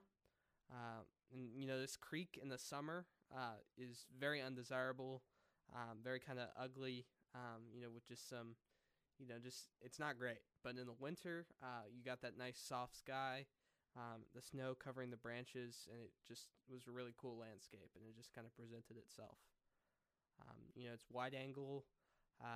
It doesn't have necessarily a foreground element, but it's got like the leading line of the lake of the creek and the reflection. So I really liked it. Awesome, man. That is a great shot. I love the fresh snow, like look to it. You just got all the tree limbs and stuff lining with snow and everything. I think what makes it for me is that blue sky, and it gets mirrored in the water too. So that's awesome. That's a great shot. Thanks. I am just noticing one error. However, though, this pole, I forgot to remove it. I need to go back and remove it. I never noticed that until now, and I've used this image for a lot of things, but it's interesting. Whoops. I didn't notice that until you said it, honestly, because it blends in. Like if it was summer and that pole was there, you'd be like, "Oh, that thing's got to go." That's funny. Yeah. And that's a great shot, though. I believe the next one here is actually taken on the same day, and this is another one of my 12, just because of how much I like it. So this is a white-tailed deer in the snow, and these are the same white-tailed deer I work with quite a bit, just down in my local park. And this is probably just taken feet away from where that other image was taken, and just kind of very different. Beautiful snowy environments. You got that tree kind of framing the deer. It's pretty messy with the sticks, but I think it's one of the few situations that actually works for me, because I found kind of a window there, and just kind of one of my favorite deer shots. So Yeah, yeah, I definitely see that now with the tree there. It definitely frames it well. But yeah, I feel like it adds to it, the chaos of it a little bit more. It feels more intense, I'll say. Yeah, thank you. Yeah, and I think without the snow, it wouldn't work as well. Like it wouldn't. It would just be kind of more of a documentary shots, but I think it works with the snow. Yeah, definitely. And I like the other like fawn or whatever off to the side with the doe. You basically just see the ears and like one eyelid. Yeah, It's a nice touch too. Just out of focus too. And it's pretty crazy. Right after this, I had a pretty dangerous experience with these deer. There were about 12. You can't see them. You only see 2. And I wasn't bothering the deer. I kept my distance. This is pretty cropped in too. But not a sheepdog, but like it looked like a sheepdog. I think it's actually called sheepdog, the breed. It was in the park. Some lady was walking it. And you're supposed to have a leash, but she didn't. And this dog chased after this pack of about 12 deer. And they all came bounding towards me directly. So I actually had to leave my camera on the tripod and run away, because they would have like seriously injured me, if not, killed me. So it's kind of a mixed emotions on the shot too. So watch out for that. If there's dogs in the area, but it's definitely a cool story behind it. So you live to tell the tale. Uh-huh. Yeah, I encounter that so much at parks. Is like people just without leashes on dogs, and like I can't count how many times I see like dog running ahead on the trail in the opposite direction, and I'm like, yeah, I just stop in my tracks, because you're supposed to be just calm and still. Because I'm like, I don't know if there's any if you're just running around. Like, there's been too many times I've almost been chased by a dog, and I'm like, they've never bitten me, but like, you don't know where it's going or where it's from. Like, and it's like, yeah, I don't blame you. That's a scary moment. I'm sorry about the date order here. I'm sure we'll have one of yours next here. It's fine. These are great shots. Thank you. This is taken in February, I believe. It's an interesting place that this was taken. This is just taken right by a golf course. I find that golf courses can have really good birds, and this is just one of my favorite little trails by there. And this hawk landed basically right in front of me, and I just seized the moment. He was just there for a couple seconds, and I got this shot, just kind of a standard, portrait. But I like the blue sky. I don't often like it, but I think it works with this, with kind of the sticks back there. And yeah, it's kind of my closest shot of a raptor I've gotten so far. So it's a solid, bird portrait. I like the green too behind it. It's nice, subtle, but like it's just kind of adds to the earthy kind of feel to it too. Yeah, thank you. Nice even light on it as well. It's like solidly lit. Like in most trees and woodland, or I guess golf course is a little more sparse, but like you'd imagine like birds being in shadow, but like this one's just kind of like more just kind of out in the open and everything. Yeah, and this was midday too, which I was pretty lucky to get the right angle of light and the right amount. So yeah, meter for it and everything. Yeah, golf courses are great, man. I just got my life for a red-breasted nuthatch at a golf course. Oh, nice. Like, what is this? Cool, man. Awesome. Oh my gosh. Okay, here we'll go to one of yours real quick, and then we'll go back to that one. No, it's fun. No, we're good. This is okay. So this is February for me. I went to a local nature preserve. It's not really like a nature preserve. It's like a little like loop trail along a creek here. And this one's called Old Town Creek, named after a now like disappeared, almost like it's basically with Native Americans and other stuff, is where it's got its name or something, early inhabitants. Anyways, so this is like a little creek. Pretty simple shot. I just want to try some long exposure because that whole winter I didn't try any, and it was like I said, February this year, and I was like just eager to like try it, slow down that shutter and just try it again. And so the composition's not crazy. It's not anything I haven't done before, but like I do like it enough where I'm just off the creek side, because the snow was melting, I think, that day, and it was actually a pretty warm day. I think it was like 40, 50 degrees. So it really felt like the first proper spring day of this year, or for the season, that is. And I didn't have wader boots on, so I just took this from the side, as you can probably tell by like the top-down view of it. Fairly wide creek too. But I think the part that adds it, that makes it for me, I'll say, is I use neutral density filter to really slow down that water in there and drag it farther, because it was pretty loud and flowing, albeit pretty shallow, as you can tell here. But I also like the inclusion of this little driftwood or whatever off to the edge there. That's just like collected on the side of the creek there. And I just think it's neat where it's kind of like pointing in the direction the water's flowing. So that's like the one little element or detail that like I added there. That I was like, this makes it a little different enough that I like it on its own. Mm-hmm. And also the rocks are pointing too. Kind of the triangular rocks are all pointing in the water flow direction as well, which is very great too. Yeah, good point, actually. Yeah, and I see that. I guess it's just with the water carving that way, Yeah. like erosion, basically. So that makes sense. Yep. But yeah, just a simple but effective shot. It was good even light that day too. So like I didn't have to worry about highlights blown out in the like the brighter white parts of the water. Yeah, I love this shot. I mean, this is one of my favorites of thank yours you. from this year. Like honestly, it's very great. I think the log at the bottom, like you said, the line pointing with the water flow, it's perfect. I love the moss detail there, and I think the shutter speed. I don't know how much experimenting you did, but I think you got it perfect. Like, there's a perfect amount of flow and water. You're showing the rocks up at the top, and then at the bottom where it's getting faster, you get kind of that wispy look. So it's kind of the best of both worlds. So, great job. I think it's great. I guess it's also the meeting of the water too, with that like the branch or whatever, and it kind of like converges and it just kind of leaves, juts out the frame too. But feels, I love. I guess I'm really the same perspective with that tree too. So yeah. So like, what do you mean by eye level? Like shooting straight across, or if it was in the creek, like actually in it, like you wouldn't be able to tell that tree branch would be like pointing, so to speak. So like that top down view, now I'm looking at it again. Honestly, I haven't looked at this image since I took it like in February and edited, of course.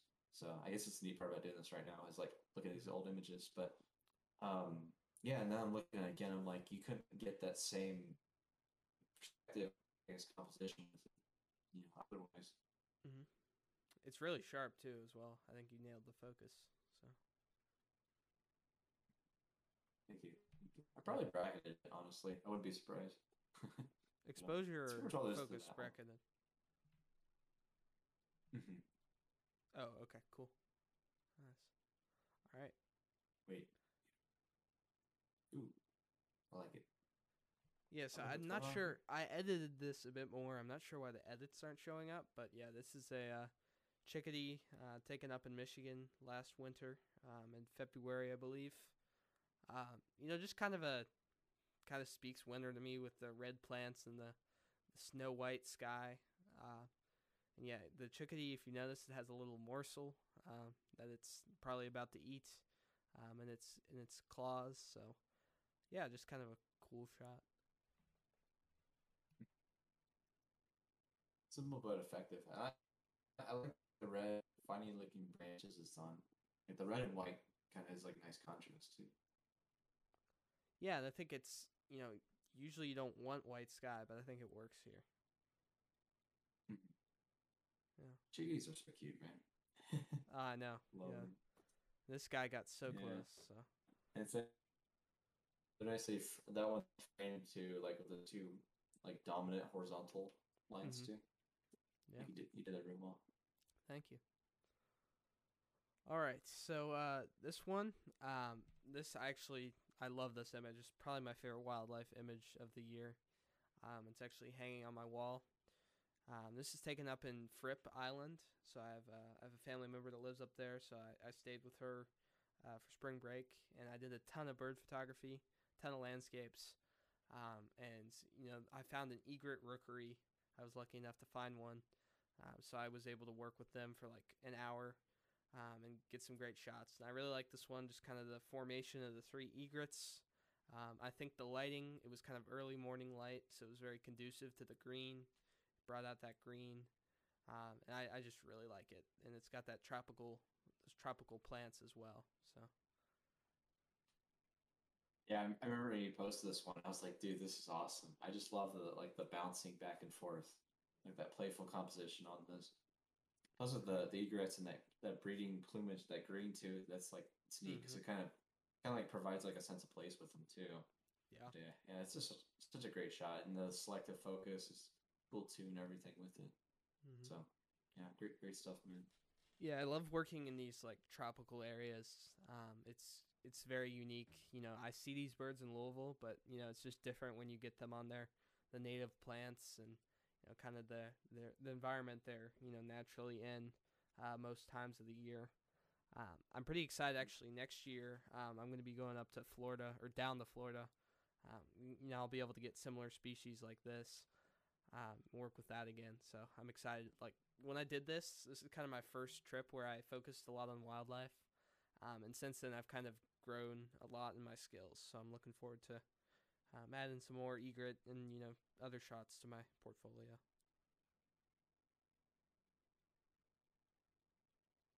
Dude, yeah, nice space in between the subjects too. Thank you. All right. Blood. So this is March. I bet most outdoor photographers would agree, but like springtime's probably like the best time of the year. If I had to choose one season, I would say spring, especially early spring. So March is really when things ramp up. Photo taking because like it's basically like this timetable of all these different, mainly wildflowers, but also some birds and just everything. You start getting tree buds, the leaves come back, and everything slowly. But you start get these frosty in the fire the sun, hopefully at sunrise. Anyways, so this is like early sunrise day. You can tell by the kind of backlit, almost like tropical bouquet a little bit. So there's lots of this like sunrise light, basically golden hour light behind it. And this is a bloodroot flower, named because if you cut it or something like that, I think cut the stem, it produces this like red, very vibrant like scarlet red color that's almost like reminiscent of blood. But anyways, this is when it's furled up because these flowers apparently day in and day out to like their short lifespan because they're ephemeral flowers in spring. So that means only around until the tree canopy and the leaves fully, I guess, come out and grow and they get shadowed by it. And they just basically retreat to the ground until next spring. So this bloodroot, they basically close up their petals and then reopen them every morning. So this is actually just before it did it, basically. And it was still like pretty frosty out, but it was starting to warm up. It's a little bit different. I got the top-down view of these bloodroot previously, and it's one of my favorite flowers overall. But this was different because I did it at eye level, and I did it of just like the far vertical, and so it's a little bit different. And to identify, it's a little bit trickier if you don't know what to look for, because you might not know what it is. But yeah, it's one of my favorite images this year. I just love the pastoral colors of it and the warmth of it. It's one of my favorites. Yeah, I mean, man, this is great, amazing, like 10 out of 10. I mean, I'm serious. It's great. Like, the background, first of all, like wow, that's an exceptional background. You angled yourself well. You got the nice separation. Those colors are great. You can tell it's natural too. You can tell you didn't crank everything up. You could tell it's really just kind of a natural shot. I really like the white balance too. Like it brings out the purples in the flower, but also shows kind of that cooler early spring tone. You said this was early spring, right? Kind of like the March It's March season. Mm-hmm. Yeah. So it really kind of shows that off. Perfect focus too. I know it's really hard for flowers. Did you focus stack this one, or is this just one focus point? No, it was not focus stacked. It was just macro, basically extension tube. I think it was probably almost 500 millimeters, like a course. And then next to Gitsa tripods, I basically got down on the ground level. Like it was basically just legs spread out flat and doing all that. Awesome. Yeah, Yeah. Great work. Something different. Yeah. Thank you. So this shot here, this is actually taken on my grandparents' property up in Ohio. They've got this pretty cool forest, and I got up early one morning, and it was a foggy morning. And I like fog a lot. It's kind of been a running joke. And I had to capitalize on it. So I ventured out in this forest, and I really like these. I don't know if they're fern. I don't think they're ferns, but these plants in the foreground provided some nice depth. And then I kind of focused on these two trees, along with these yellow buds on the leaves. And it's just a really cool shot. I like the foggy atmosphere. Just kind of, it's simple, but it's definitely one of my favorite woodland shots from this year. So I like how the fog's not overwhelmingly like this is a fog photo. Like you really have to kind of look at it a little bit more and look in the background. But I just love the little pink hues of the clouds too up above, and they got the foreground element with those are mayaples, I believe. Yeah, it looks like mayaples. If that was spring. And those are cool because the big flat like leaves. I think they bear fruits later on, in, like in mid spring. It's like I think it's like a big white fruit underneath the. But those things donate the woodland are like come full for March. Over everything. And I think parts of May. It's around for a long while, I think. But yeah, man, that's a great shot. Great focal length and just the depth of everything. Like you really see. I mean, you got like I said, the mayaples, the trees, the fog, the clouds. Did you say you focus stack that? Yeah, I did. I did 3 shots, so 3 focus stacks. Yep. Yeah, that's awesome. Thank you. The crooked tree too in the middle. Oh yeah, yeah. So this is a really old forest too. It's kind of been in our family for like 4 generations. So, yeah, it's great to be able to capture it. So, it's awesome. Now, likewise, this was actually focus stack too. Something I've been trying to do a little bit more, but I was just doing a quick little walkabout. I was actually there for I think birds. No, left it in the car. I can't remember. I should have done it. I think I regret doing it because I should have went to this little. It's like a little bike path, kind of connector park. Does that make sense? So they basically like a lot of dog walkers, cyclists, and all that stuff. But I was just taking a walk and just photographing whatever. And first time at this place, by the way. But like found these little ferns off on this like breakaway trail that went to like a neighborhood. That was like neighbor basically the bike. This small, less than probably like a quarter of a football field length. Like it was not big, few 50 feet or whatever, less than that. And there these ferns just this and what it was. And I just did this top-down macro view of them. And it's a shot that I always wanted to kind of do because I feel like it emanates like Ansel Adams a little bit and stuff like that. And I think I have another shot I shared with you, Henry, that's black and white as well. If you have that one. Is it of the same subject? Oh yeah, there you go. Yeah. And so yeah, I go back. If you follow my work at all, and me rambling about anything, I always go back and forth the color black and white. I don't know. I feel like I like the black and white a little bit more with this, but either way, I still enjoy it. It's just a nice kind of everything. I don't know, pattern shot, I guess. Focus stack, that is. I personally think the color's better, just because of the background. Because I kind of like that red tone in that one part, and then you can kind of see the distant green as well. But I think both are great. It's really unique. Like, was this? I'm kind of confused. Like, how did you get the background to be that far away on a subject like this?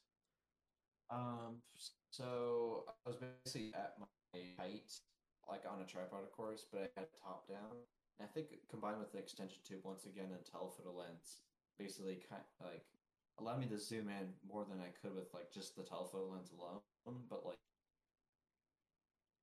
all if that makes sense, like the lens, the zoom lens, like it the focus, and I wish I knew what the EXIF data was off the top of my head, but like it was probably a pretty wide aperture, of course, and then it just all contributed to basically And then when I focus stacked it, I only did like, if you can kind of tell with the fern plants, like the little things here, it's like there are different varying levels.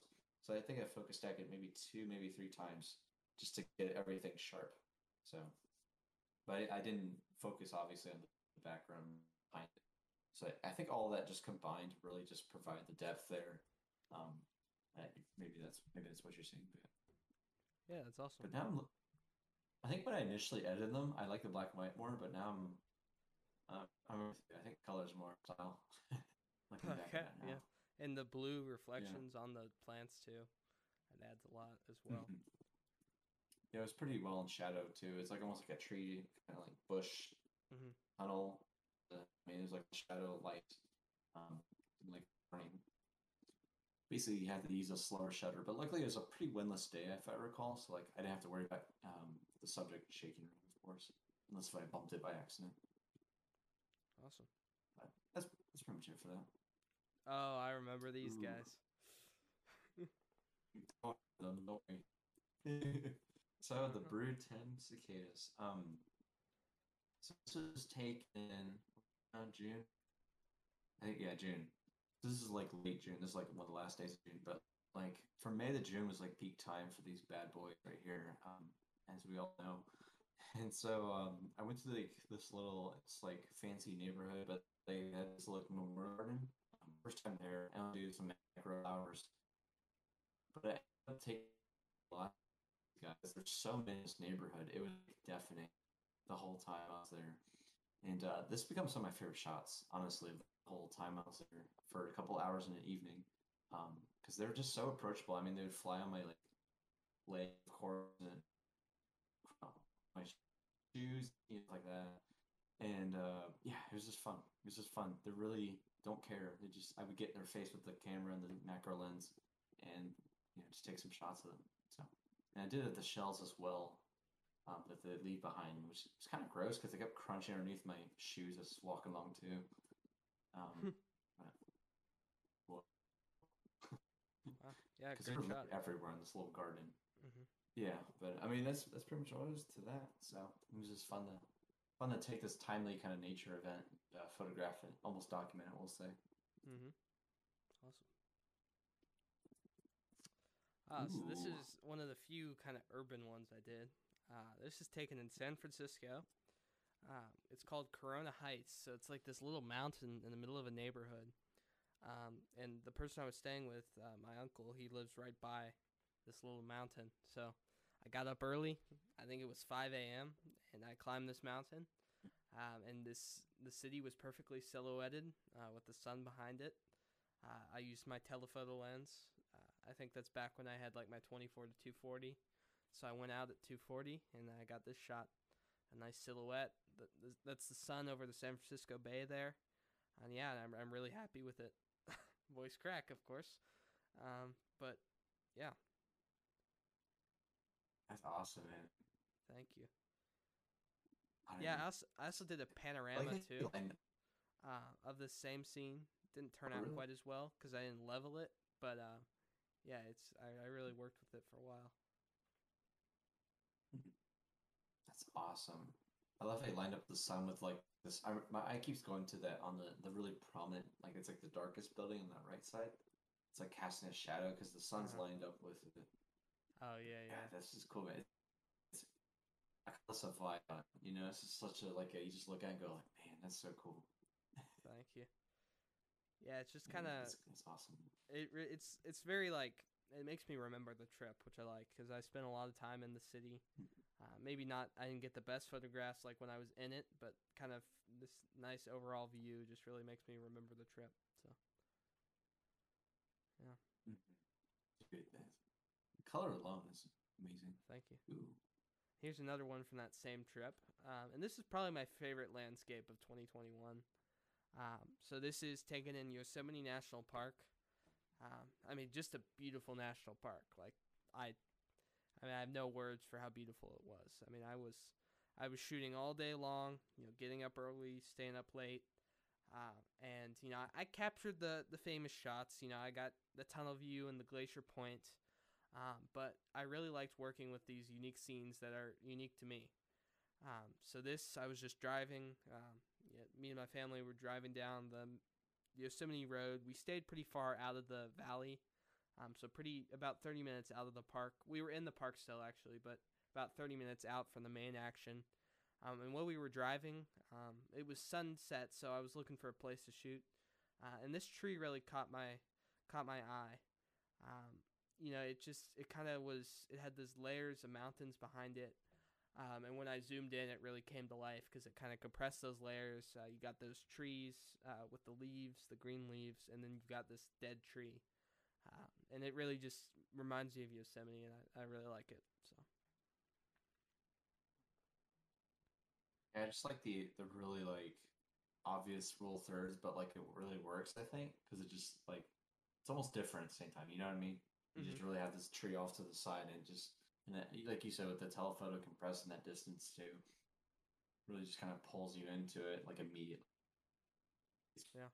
It's really that. Thank you. It's awesome. Mountain range and everything. Once again, the depth of it. It's really cool. Yeah, it's kind of the sad thing behind this image too.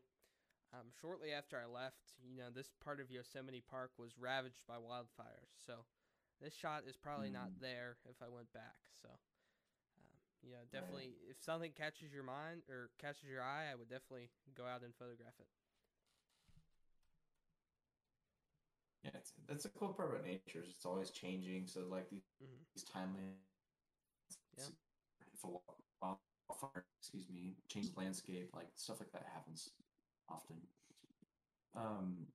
So I took this for an exhibit. So I went to this local wetland, and this is like some evening light. I basically had like an hour or two, like an hour and a half, something like that, of daylight. So it's pretty short.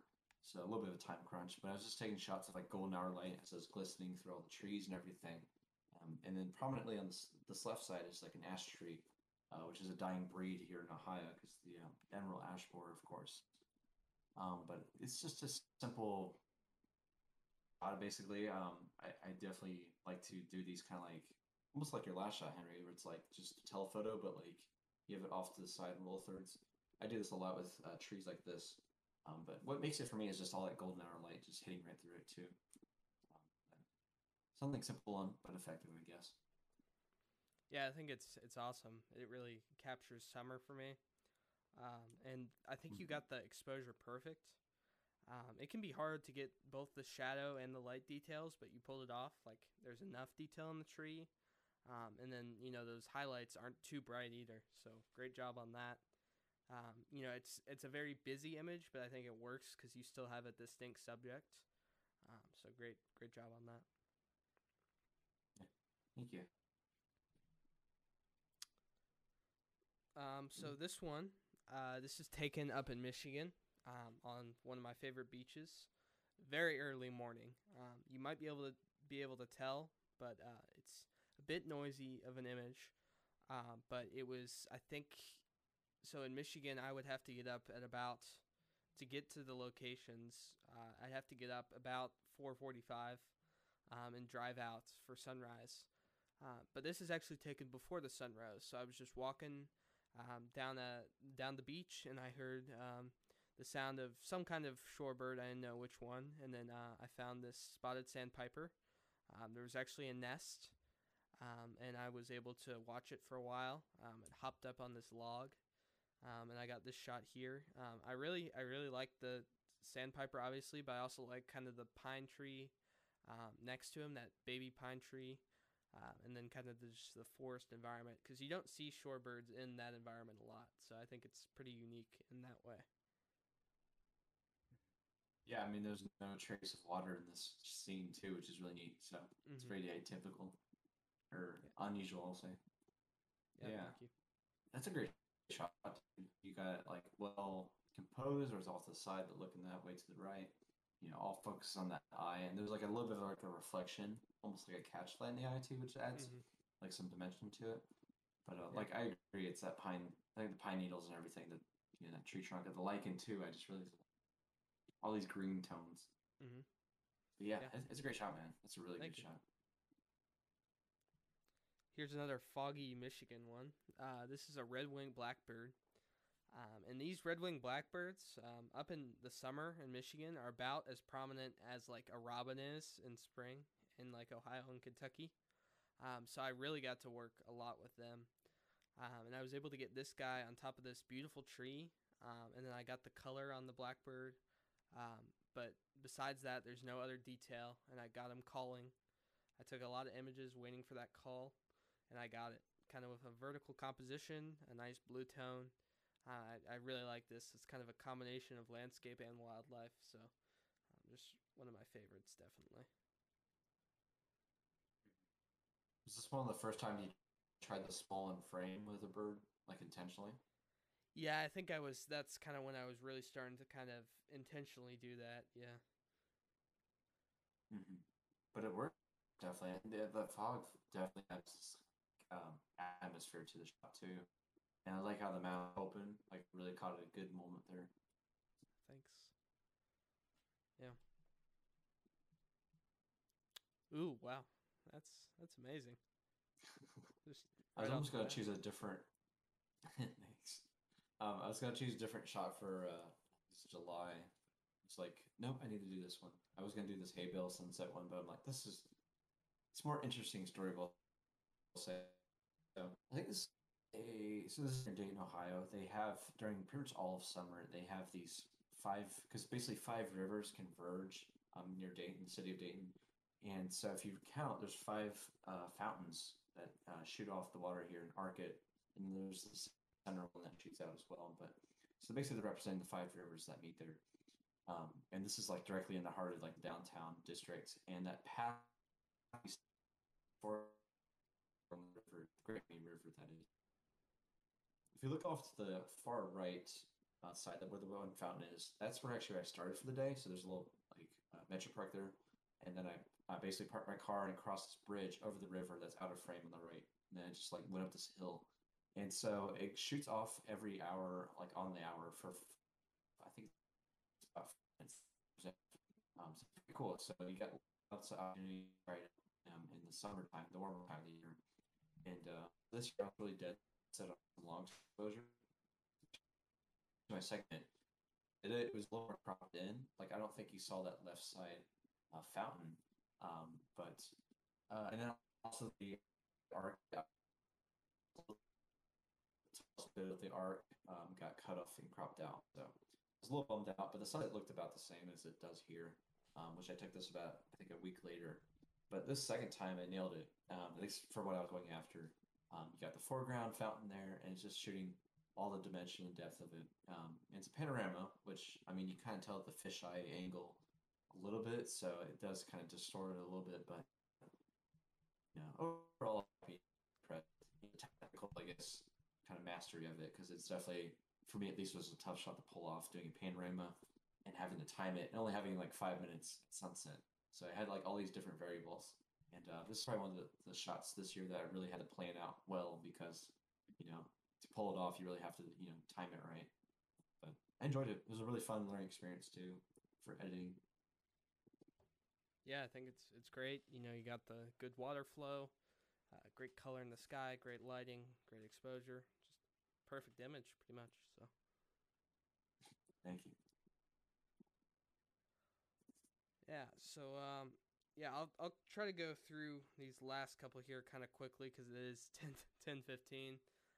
But this year, this is an egret, a group of egrets taken in Louisville in August, I believe. And just kind of the smaller in frame here, I laid down, got this green and yellow in the foreground, and then this group of egrets. I really like this shot. It's just kind of it showcases the environments, the sheer amount of egrets, and yeah, I really love it.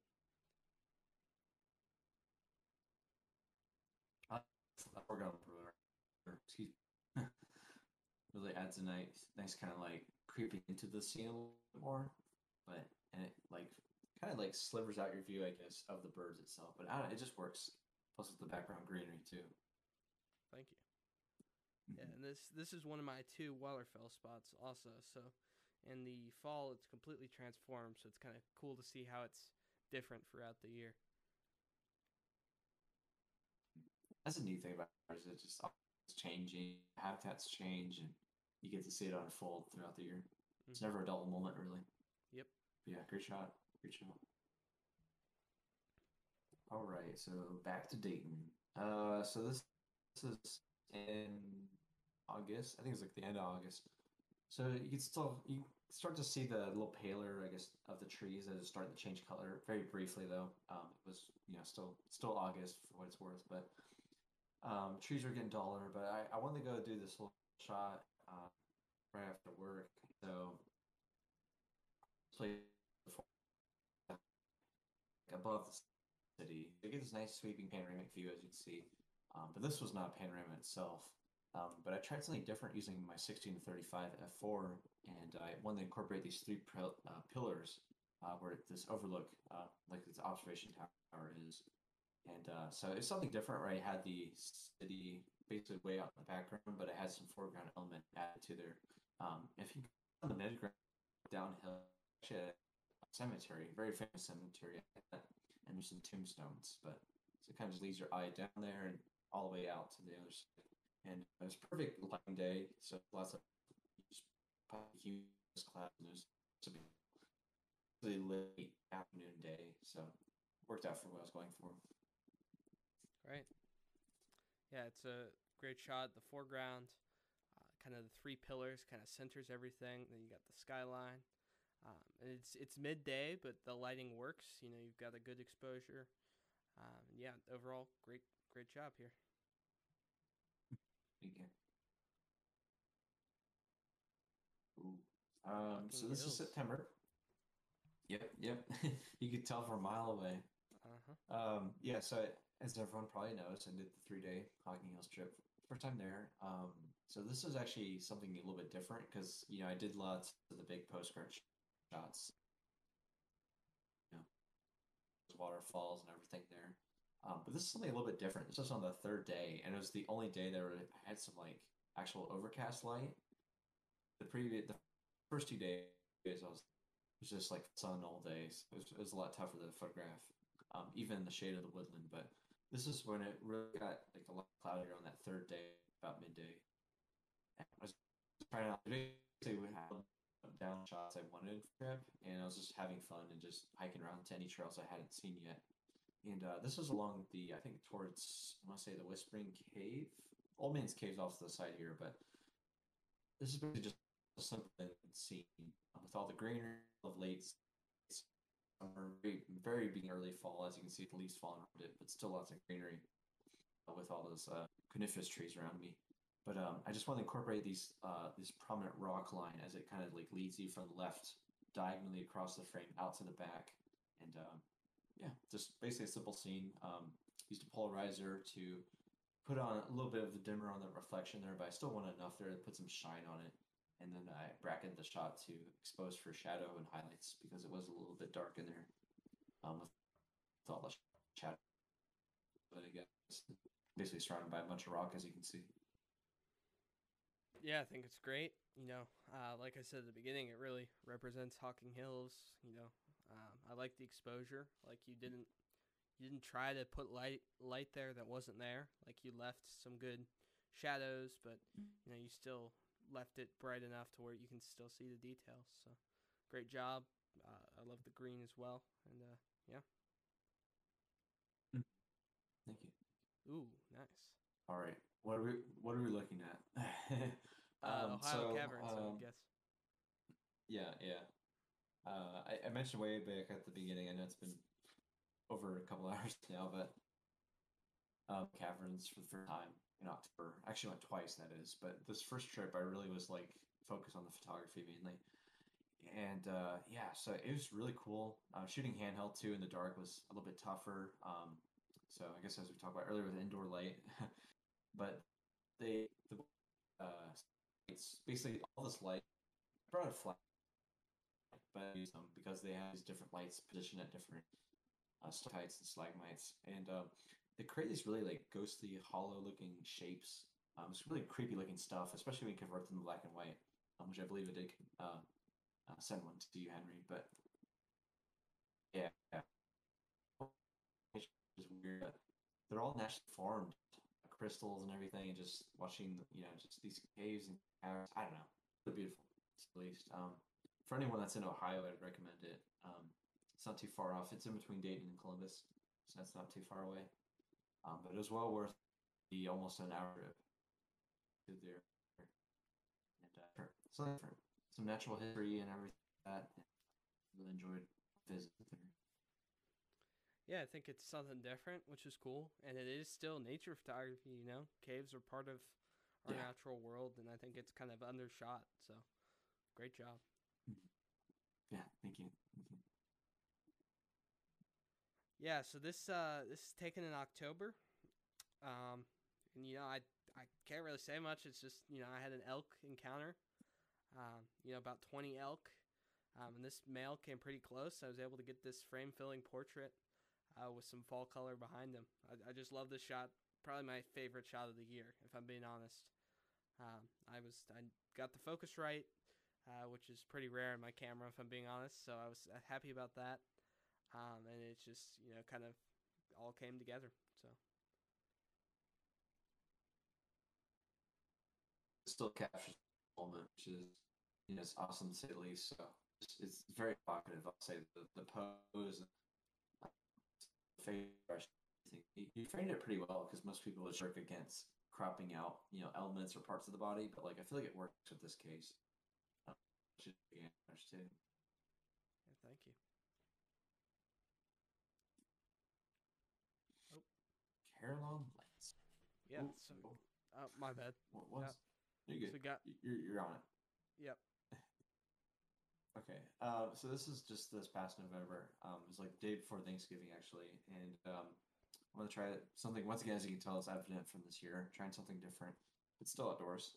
So it's nighttime, as you can see, obviously, and they have cone-shaped lights that they string basically make crazy Christmas tree, basically.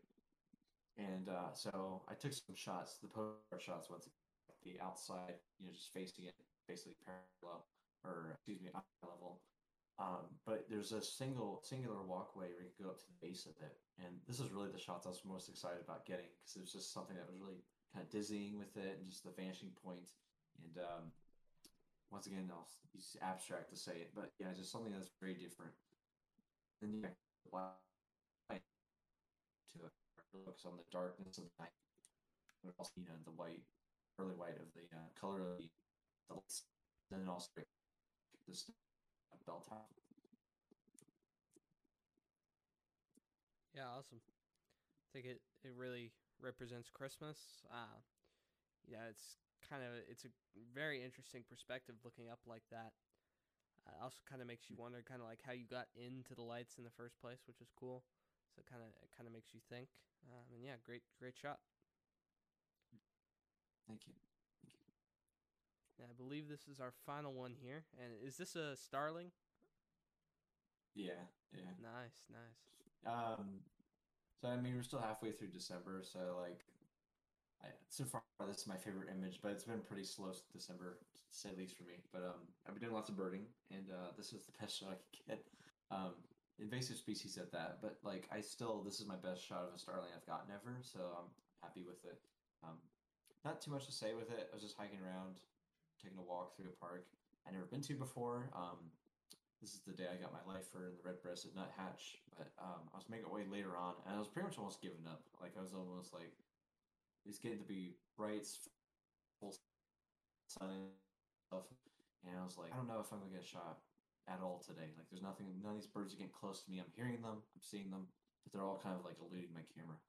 And there's this starling, and you can kind of put it in perspective, but it was way up in the tree, like very high up. But I was desperate, so I zoomed in, kind of like posed a little bit, and kind of slowly kind of inched forward with my hand. That's the best I could do, where it's kind of spaced apart from the tree branches and twigs and all that stuff. But I still like it. I still think it's great, especially with the sunlight on it. Reveals the iridescent feathers and everything, plumage. Yeah, I mean, I agree. Like the sunlight really brings out everything. I like the branches too. I think they're great. Kind of the nice perch and the rule of thirds offset there. So great job. probably the best shot of a starling I've seen. So, great work. Thank you. Yeah. Photograph him but anyways, so yeah, that's it. Wow, 2.5. Yeah, I think let's see. Let me switch back over to our faces here. Why isn't my camera working? Oh no. Oh, there we go. Okay. Yeah, so I think that pretty much wraps up the live stream. It's been great. I've had a great time. Yeah, no, it's great. Yeah, it's great on the Noah. Got lots of people asking questions, which is great. Yeah, and overall the year was great for the show. Yeah. And like we said, we'll have one episode next week with Bayou Josh. You guys should enjoy that one. Then we'll take a break and we'll be back with more content for the new year. So. Yeah. Look forward to seeing you then. And we'll be starting season 3. So look forward to that. Yeah. All right. Thanks, guys. Thank you so much for watching the Owl Outdoors Photography Podcast. You can find us on Spotify, Apple Podcasts, Google Podcasts, and the video version on YouTube as well. You can subscribe down below, and we look forward to seeing you in the next one. Thank you.